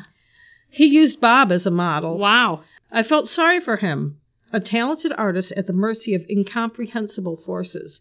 When I thought of Van Gogh, I thought of Bob Irwin. Wow. Nice ad there. I like that. I can't take credit for it. No, it's the book. Yeah. Bob's class notebooks also contain lots of other stuff, like notes about Ethel and how much he loved her, drawings of her, thoughts of her, how he was trying to use visualization to telepathically communicate to Ethel. I've done that. His ranting and pontificating were driving everyone batty.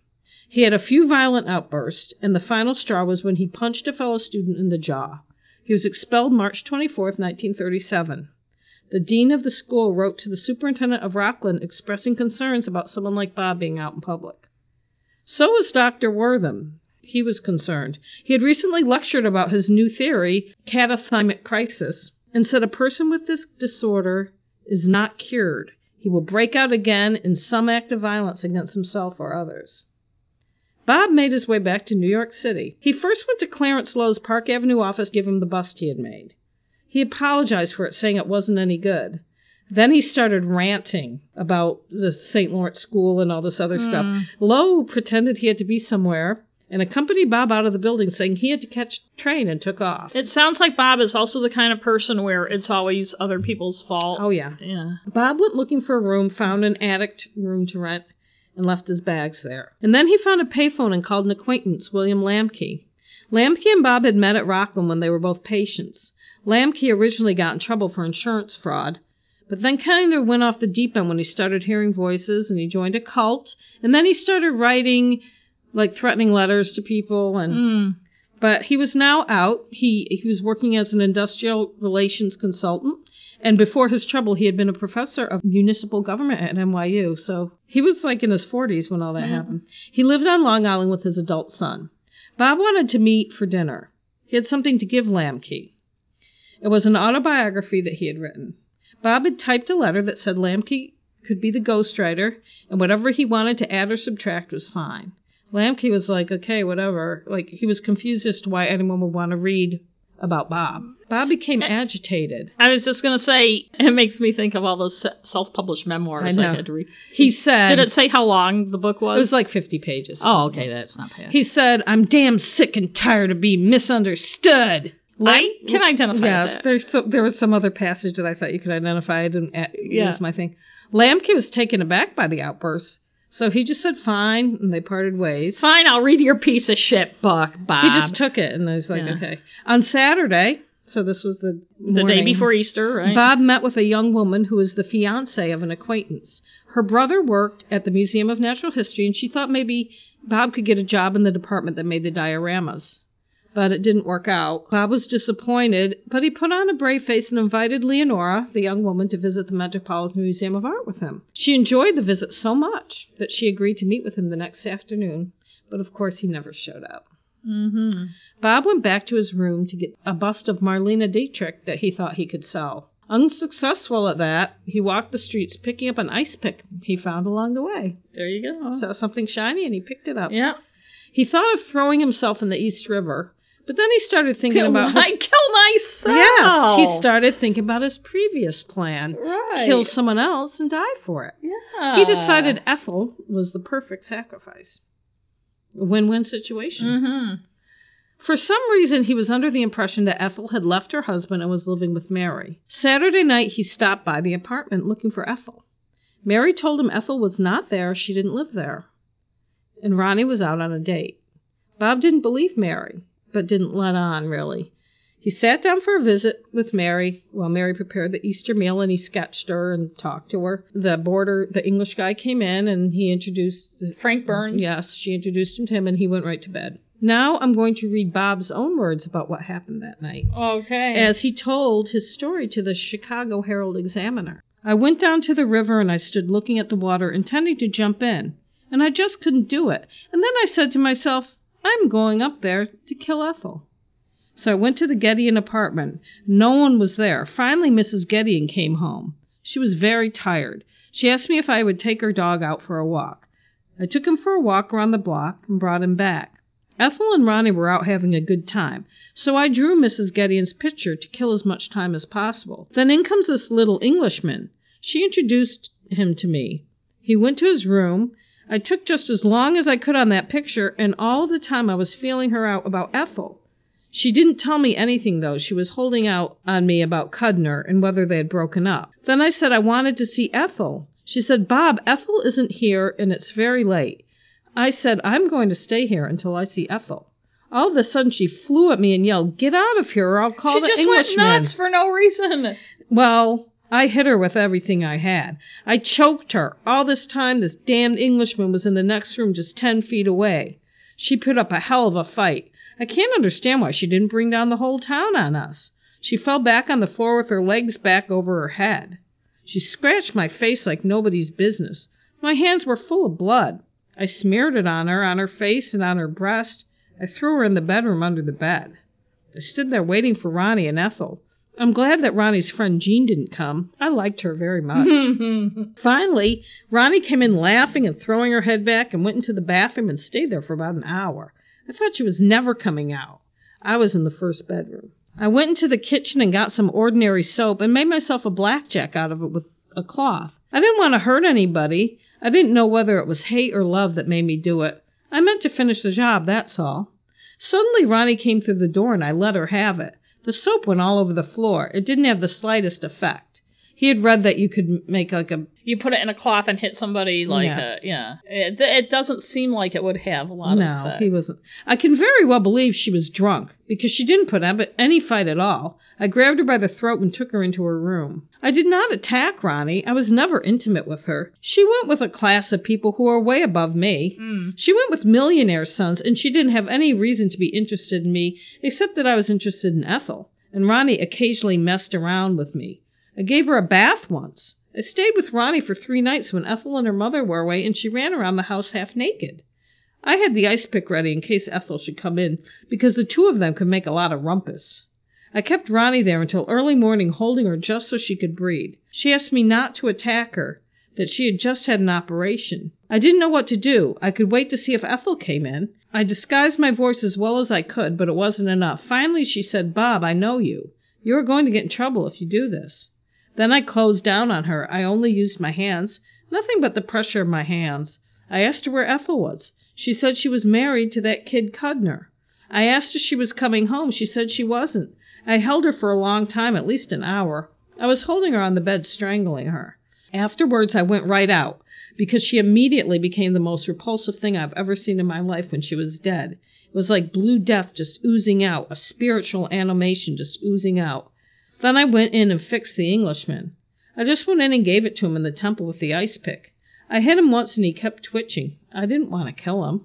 No. I intended to kill Ethel with the ice pick. I had only intended to stab Frank Burns once, and all the other times I stabbed him were simply to get him out of his misery. As regards to Ethel... How many times was he stabbed? Like 19 times or something. Jesus Christ. As regards to Ethel, I would have killed her. I don't think I would have marred up her features, as I only wanted to stab her once, and one little hole would not show.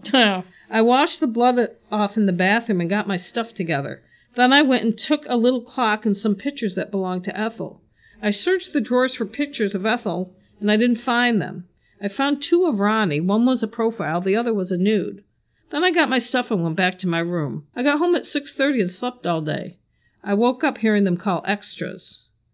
These people I killed aren't lost. Theirs are borrowed lives, and if I live, I will repay them. I only meant to borrow 1 life. I will repay these lives by developing that power of visualizing, which is the next step in the evolution of the human race. Reminds me a little of Scientology or something. I know, it does. Yeah, He could have, well, you know what? In a different time and place, he could have had a cult.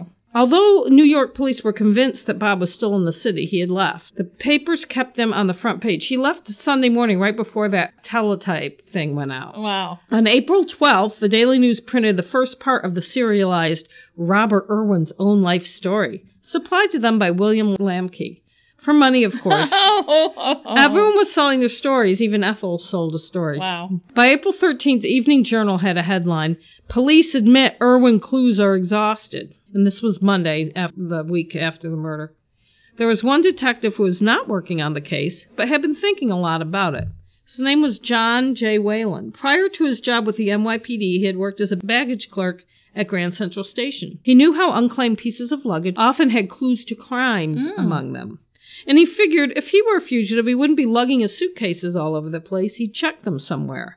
On his own time, he went through all the unclaimed luggage at every place in the city he could think of. Grand Central and Penn stations, bus depots, subway lockers. On April 26, he found 2 suitcases, one held together with an old belt. In it were the following items: a sketchbook with Robert Irwin's name on it, a box of business cards that said Robert Irwin, sculptor, newspaper clippings about the Easter murders, and a baby Ben clock, which was identified by Lucy Biecko, whatever her name is, as the missing clock. Yes. Well, this didn't tell them where he was. It did tie Bob Irwin to the murders. The editors at Inside Detective decided they were going to use their resources and large readership to help find the killer of Ronnie, whom many of the staff knew and loved. West F. Peterson wrote, "All who encountered Ronnie through business liked her. She always had a smile for the receptionist and never ritzed the office boy. At Christmas, when one of the staff was ill, she chipped in to buy the convalescent a present. Members of the art department who knew her best said she was fun-loving, conscientious, and generous, and altogether likable. For this reason, the news of her sudden and altogether horrible death came as a shock, almost too staggering to be credible. And it is only natural that Inside Detective is taking a personal interest in the solution of the mystery and the capture of her killer." After summarizing the crime, he wrote, The publishers of Inside Detective have offered $1,000 reward to be given to the detective or the private citizen who does the most toward obtaining detection, apprehension, and conviction of the killer or killers. If Robert Irwin is not captured at the time of publication of the current issue, Inside Detective readers are urged to watch for the young artist who is admittedly affected with a social disease and whose alleged mania to kill springs from a religio-sexual complex, which in the past caused him to be committed to institutions for the insane. Anyone turning in Robert Irwin will automatically be considered a leading candidate for the Inside Detective reward money. Study Irwin's photograph. Note Irwin's characteristics. Remember that Irwin may be anywhere and that he may be masquerading in female attire. There was some rumor going around that he might be dressed as a woman. Oh, like Robert Durst. Yes.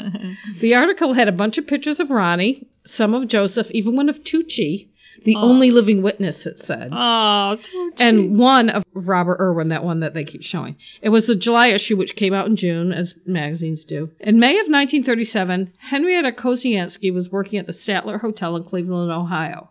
She worked in the kitchen as a pantry maid, preparing salads, veggie platters, etc.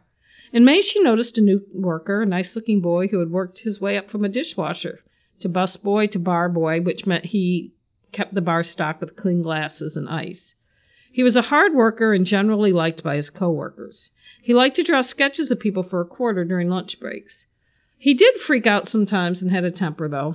His name was Bob Murray. He asked Henrietta out, but she told him she didn't know him well enough. But she did agree to let him sketch her portrait when he offered to do it for free. On June 23rd, she sat for a quick portrait after work. She was working the night shift and went up to a room reserved for employees since she had to work early the next morning. And a lot of people that work in hotels do that. She couldn't sleep and asked her roommate if she had anything to read. The other girl tossed her the July issue of Inside Detective. Oh, wow. As she read the article about the murdered model, she noticed the picture of the murderer. She asked her roommate, "Doesn't that look like Bob?" The girl agreed it did, and they thought it was funny. They didn't actually think he was the murderer, but she thought she'd tease him about it the next day. Uh-oh. But she didn't see Bob until 2 days later. He came into the kitchen to get some ice, and she playfully asked him if he ever heard of Bob Irwin. He turned quickly and left, muttering no on his way out. That was when she started to wonder.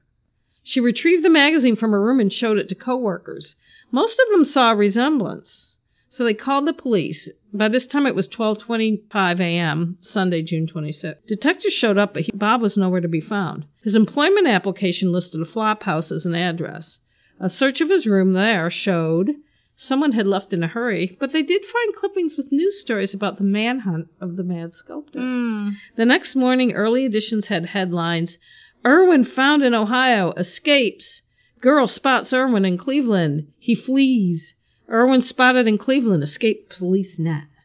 Someone at the Greyhound terminal, when shown his picture, said it looked like a guy who had boarded the 120 bus for Chicago.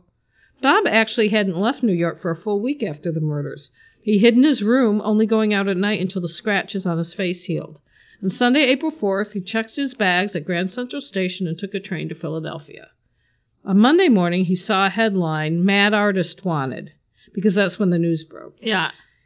And decided to leave town. He took a train to Washington, D.C. He spent the day there, no disguise, no one recognized him. He then hopped a freight car and ended up in Willard, Ohio. He hitchhiked to Akron, then to Cleveland, and he had been in Cleveland since April 8th. When he fled Cleveland, he had no plan. Next bus out of town was Chicago, so that's where he headed. He walked around, went to the movies. He decided he might as well make some money. Maybe he could help out his brothers. He went to a payphone and called the Chicago Tribune, but was hung up on when he said who he was. Ha! He tried the Boy, that's a bad nose for news somebody had. He tried the Chicago Herald and Examiner next, which was a Hearst-owned company. He reached the city editor, Harry Romanoff, and instead of saying he was Bob Irwin this time, he just told them he had information about him. He told the editor that Bob wants to give himself up, and he wanted to know what kind of deal they could give. Romanoff said he wanted to talk face-to-face. Bob agreed, and they met at the fountain in front of the Art Institute. He agreed to give a complete and signed confession for exclusive rights to the Hearst Syndicate for $5,000. He had agreed not to speak to any other news outlets for 2 weeks. And that was the confession I read earlier, what he told them. After a bunch of wrangling with Chicago police and New York police, Bob was extradited to New York. He requested an all-white suit for his journey. He was provided with a white summer suit, a Panama hat, and black and white shoes like the ones I have on now. Oh. Yeah, wow. In tribute to Bob. In tribute. There you go. I have some black and white wingtips. But mine are Doc Martens. Yes. That I've had for like 25 years. He left on a chartered plane. The stewardess said he was nice and polite. Mm-hmm. The pilot said he didn't know what it was all about. He looked nuts to me. The plane landed at Floyd Bennett Field just before midnight, June 27th. A few hundred were there to see him, reporters and women. Most of the crowd were women, like most of the looky-loos are women. Yeah. Well, you know, women like the true crime. Yeah. He waved to the crowd as he disembarked. At police headquarters on Center Street, he refused to speak to anyone. He asked they call Dr. Wortham. Though it was 3 a.m., the psychiatrist came to the station. They realized Bob was afraid he would lose his $5,000 if he spoke to police because of his non-disclosure thing. The doctor convinced him it was okay and he would get the money, so he told him what happened. While still in Chicago, Bob had sent a telegram to Samuel Leibowitz, a well-known defense attorney who had represented the Scottsboro Nine. Leibowitz maintained that Bob was crazy and shouldn't go to prison. Leibowitz had a record of never losing a client to the electric chair, and he had like over 100 capital cases that he had won. Well, not one, but they didn't go to the chair. Right. Well, that's he a wasn't win. going to start with Bob Irwin. Right. In the meantime, Henrietta Koziansky got a telegram that she won the $1,000. Oh, good for Henrietta. And she was going to New York to pick it up. She made the most of her time there, appearing on the radio. She was an aspiring singer. She wanted to be like Kate Smith. She posed for pictures. She even posed next to Joseph Geddion. Who asked her if she wanted to kiss for the camera. She was not on board with that. No. She told reporters she never read newspapers. She got too mixed up when she read them. She couldn't believe that she won. She was going to use her winnings to help her family buy a house and for medical expenses for her brother. On November 10th, 1938, Bob Irwin ended up pleading guilty to murder in the second degree for the two Geddion women and murder in the first degree for Frank Burns. He got 20 years each for Ronnie and Mary and 99 years for Frank. And Frank was first degree because he actually went in there with a plan to kill him. Right. He, according to what he told them, he didn't plan. He just flew off the handle with Mary and Ronnie. He didn't. Bob asked his attorney, Lieberman, for $500 out of the $5,000 to bring to prison. Bob said he was going to use the time to practice visualization.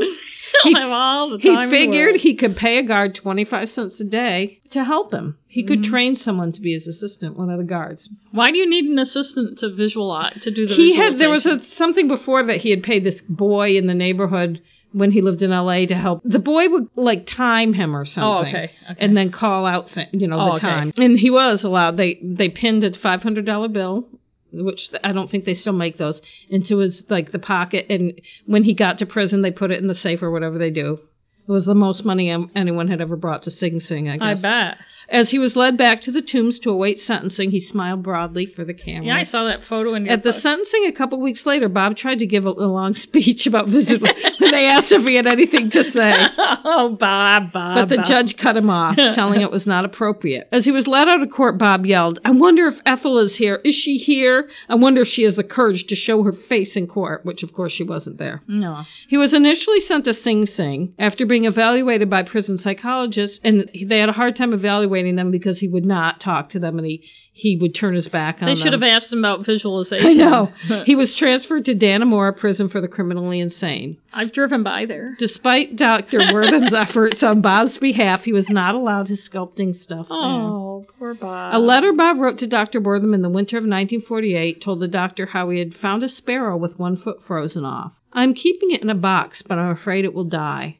I don't want to kill it, and yet it cannot possibly live if I turn it free. So what shall I do? Anyway, this is a tough world for a lot of people, including sparrows." I almost feel like the same thing could happen today with different psychiatric diagnoses and stuff, but like the red flags people miss are still, as you know, because I talk about it all the time, it slipped my visualization. No, but I read that book, The Gift of Fear, but now I'm also reading the original book about coercive control by Evan Stark, about how people dismiss anything that isn't just out and out violence, like his obsessive behavior.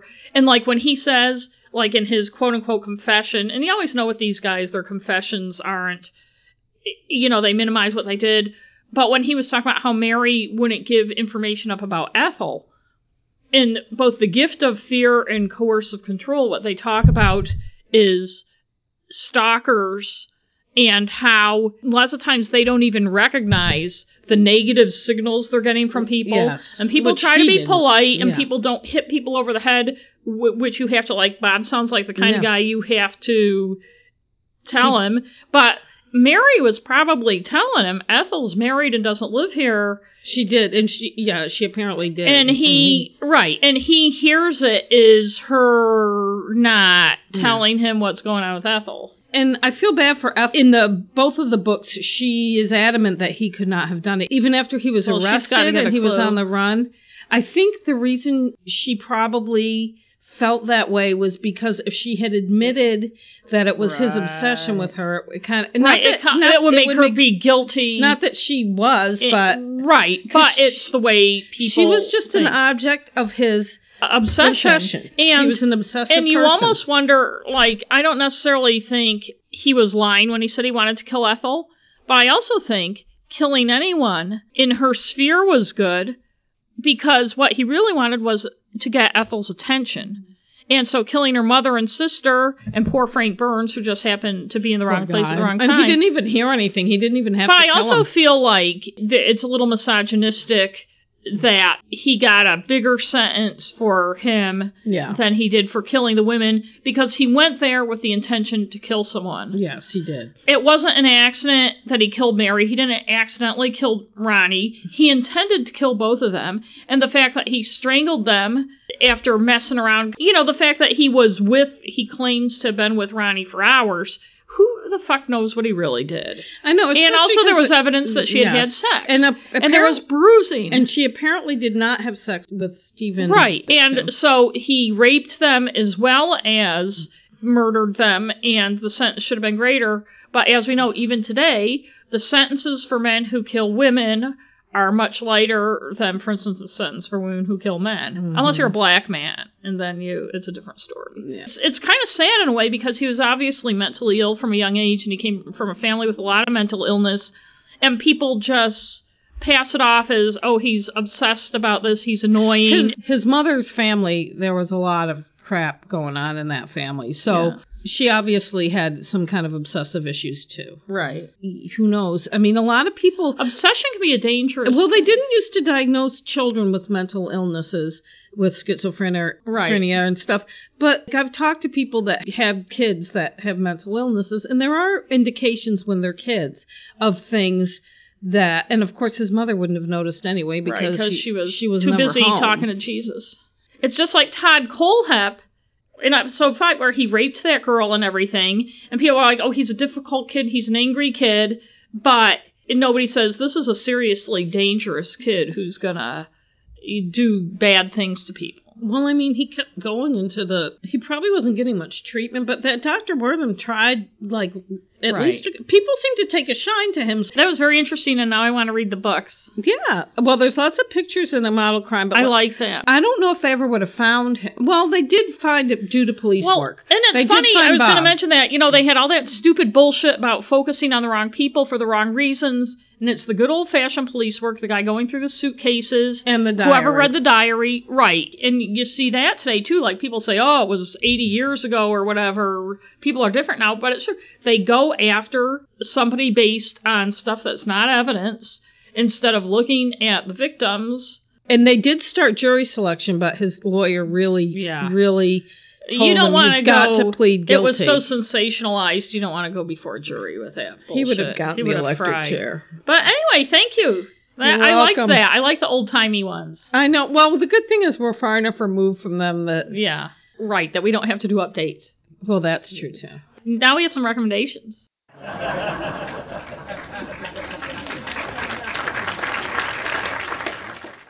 Because I haven't had time to read or watch or do anything because I'm trying to finish my book. I don't know if I mentioned I'm writing. Oh, you write a book? Nah. But I do listen to podcasts driving around to work and stuff. One I started listening to recently is Truth and Justice, and I'd heard of it, but I had never listened to it before.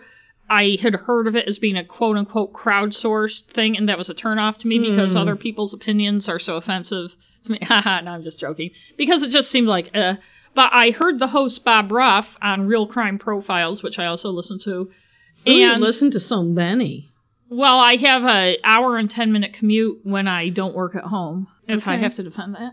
You don't? You actually don't? Sometimes I listen when I'm washing the dishes. It actually... I do too. Because I'm not a big dishwasher, so it actually gets me to wash the dishes. What Truth and Justice does is they talk about a case and it's very evidence-based. They take the evidence, things like affidavits and police reports and court transcripts. They take a whole season to do a case. They were doing what most people know as the West Memphis 3 case, which I felt like I've heard enough about in my life to never have to hear anything about again. But he was interesting enough on Real Crime Profiles that I decided to start listening. And I'm about 13 episodes in, and what they do is 1 week they present, Bob Ruff presents, and then people email or send voice mail if they have information or they know of information or to ask questions and stuff. So then the next episode, they have a follow-up where they answer questions or bring up new things.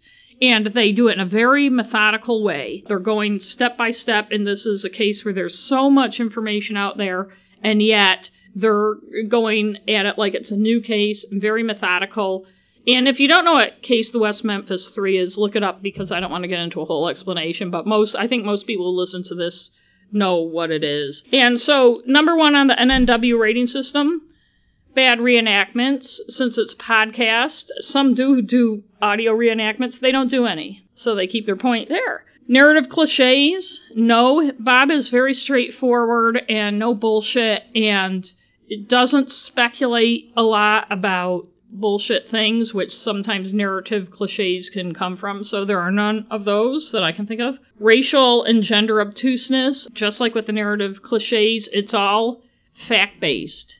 There isn't a lot of speculation, somebody would do this because of this kind of thing, that they keep their point for that. Lack of good visuals or audios. There is a lot of audio. One episode, because I'm only partway through this, they played more than an hour of the so-called expert testifying at the trial, or occult expert, not cult expert. The audio was pretty good. I think they work hard to make sure any audio they're going to play is good. In some podcasts, when they play like a court thing or something, it's hard to hear. Yes. He also will say that may have been a little hard to hear, but what he said was blah, blah, blah. Which is good. Which is good, so they keep their point for that.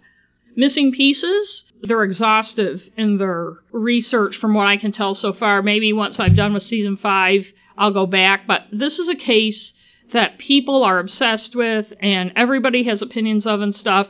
And they're plowing just ahead in a very methodical way, and they're covering a lot of bases. So far, they keep their point for that. Inaccuracy or anachronisms? Nope. Storytelling. It doesn't sound like this would have good storytelling, but it's not flashy or artistic storytelling. But the picture they paint and the fact that they're focusing on the 3 children who were killed, when a lot of what you see focuses on the 3 teenagers who ended up being arrested falsely, in my opinion, is a good way to approach it. Freshness, it is fresh, given that there's been so much done on this case. Their approach is very fresh and refreshing, and you hear a lot that you wouldn't normally hear, because they're not doing it out of emotion or assumptions, they're but just focusing on the evidence. Just the facts. Repetition is the one place where I have some issues. And I understand when you're crowdsourcing, as some of the questions people ask, it's like they weren't listening. Yeah, I give Bob Ruff credit for being patient and patiently answering and stuff like that. I'm going to take away half a point just because, and maybe it's the nature of the thing when you have people asking questions, and maybe he feels if somebody's asking this question, then there's 100 people out there, or maybe they got the question 100 times and he feels it's necessary to answer it. So I'm taking away half a point for repetitiveness. And the final one, banging the drum, I don't take away any points because this is a case where the drum has been banged and banged and banged, and I know he must be getting a shitload of crap from people for his approach and people who believe a certain thing in a certain way, and he's just very, I keep saying the word methodical, but it's methodical, it's evidence-based, and he's very calm about it. I know he's had to cut people off on their Facebook page and stuff because people want to bang their drum, and he doesn't do any of that. There's no drum banging at all. And I think anybody who does a podcast, if you do certain cases, and even we have experienced it. We have. Won't go into detail. I say I'm 13 episodes in, but that includes the episode and the follow-up, so I've listened to 26, I guess. Ooh. Yeah, I just started listening a couple weeks ago, and so it's a 9.5 right now. Nice. And sooner or later, I'm going to have one that I give a really bad, recommendation. Like I said, it's not necessarily good. Right, it's our rating scale. system. The one I'm doing is a Netflix show called I Am Innocent, which I saw come up a lot. I keep avoiding watching it. Well, it's actually good. I'm anxious to hear what you say. I don't know why I decided to finally watch it. Because there was nothing else to watch. I think that was it. And I was like, you know what? I'll try this if I don't like it. It's got 2 seasons. They're short seasons, maybe 8 episodes each. I watched them all in a week or so. It's a New Zealand show. It's about people who are innocent. It's an interesting show. It's a different approach. There are other shows similar to it, but basically it's a person telling their story about what happened. Each episode has the person just telling their story, and they do have reenactments. So I'm going to go through our little list here. So bad reenactments, I'm giving it a 0.5 point off. They have the kind that are like, the people aren't really talking most of the time. It's kind of like... Right. It's like Yeah, they're actors, but a lot of times the actors don't look anything like the person, and it is very disconcerting because you're seeing the actual person talking. So that bothers me. But I'm only taking off 0.5 point. I don't know, because on some of them, they don't have the actual person telling the story. They have the person's words. And because of whatever it was the person was accused of, a couple of them are sexual molestation of children that they were accused of. And I think that they just don't want their face to be on there. Yeah. So they have an actor speaking the person's words, but they do a really good job. Can I ask a question about the show? In general, is it people who are saying they're innocent, or no, is it people who they've been proven innocent? Oh, okay. They've been proven innocent, and then a lot of times in New Zealand, apparently, there's a fund that you will get. You've been wrongfully convicted. Yeah, you get money. Wow. Let's get wrongfully. So I took a 0.5 point off because some of them were annoying, but I don't really mind the actor thing. The people that do it have done a good job, so it doesn't bother me. Right. Maybe it's because when the reenactments, they have the actor person, so it doesn't. They're good stories. There's really serious crimes like that, but then there's some that aren't as serious. There's a woman that I guess she is innocent. She was a drug mule, but she didn't realize it. Right. The New Zealand justice system is a little different than ours, so that's interesting because they usually talk about the narrative cliches. Not really, because it's just people telling their stories. Race, gender, obtuseness, no. As a matter of fact, they show people from all different walks of life, and there are a few Maori people on it that have been targeted, because of the fact of their race. Lack of good visuals, yeah. Like I said, the reenactments. Right. I would rather see, like, TV footage. They do have even some of the courtroom scenes, and they do have photographs, but missing pieces, not really. The people tell their whole story. I usually you don't have many questions because it's like hour long of someone telling something. Inaccuracy, anachronisms, no, because the people are telling what happened. Right. Storytelling, I think they have very good storytelling. I enjoy hearing the people's own words. You have a lot of empathy for these people. Freshness, I think it's fresh. I have to say, thinking about that's the one reason I've avoided watching it, because although I get pissed off and I'm interested in people who are wrongly convicted, I'm like, oh my God, do I really want to watch a show where people have been wrongly convicted? It's good because it's basically the person's telling their story. But they've already been found to be wrongly, and they're not histrionic. It's not, repetition, a -1, because you know how they show the same things over and over in the same pitch. Beating the drum, I took off 0.5 point because on some of them, they do kind of beat the drum about the unfairness of what happened. Not the person telling the story so much as the narrator. I'm trying to think if there's a narrator. Or if it's just my feeling of the way the story's told. Yeah, but I did get that feeling a couple times. Like, it's like, okay, I know this person tell us or show us, don't tell us. Overall, it got a 7. And I would watch it again. I was upset that there were only, when I finished the last one. Well, maybe I'll watch it now that I've gotten rid of my cable and am only watching. So, next time it's my turn. Yeah. And I have one I'm thinking of doing, but I don't want to commit. Yeah, I never liked to commit. Juncture. Okay, But so anyway, but we'll see you next time. Okay, bye-bye. It's funny. Wait, I need to have some. But you didn't want it. Okay. I did want it, but I don't want to eat while you were. Okay, I'm gonna chocolate chip. Okay. Let's talk about this episode 5. I'm sorry, I can't remember. Just say it, and don't say it with cookie in your mouth.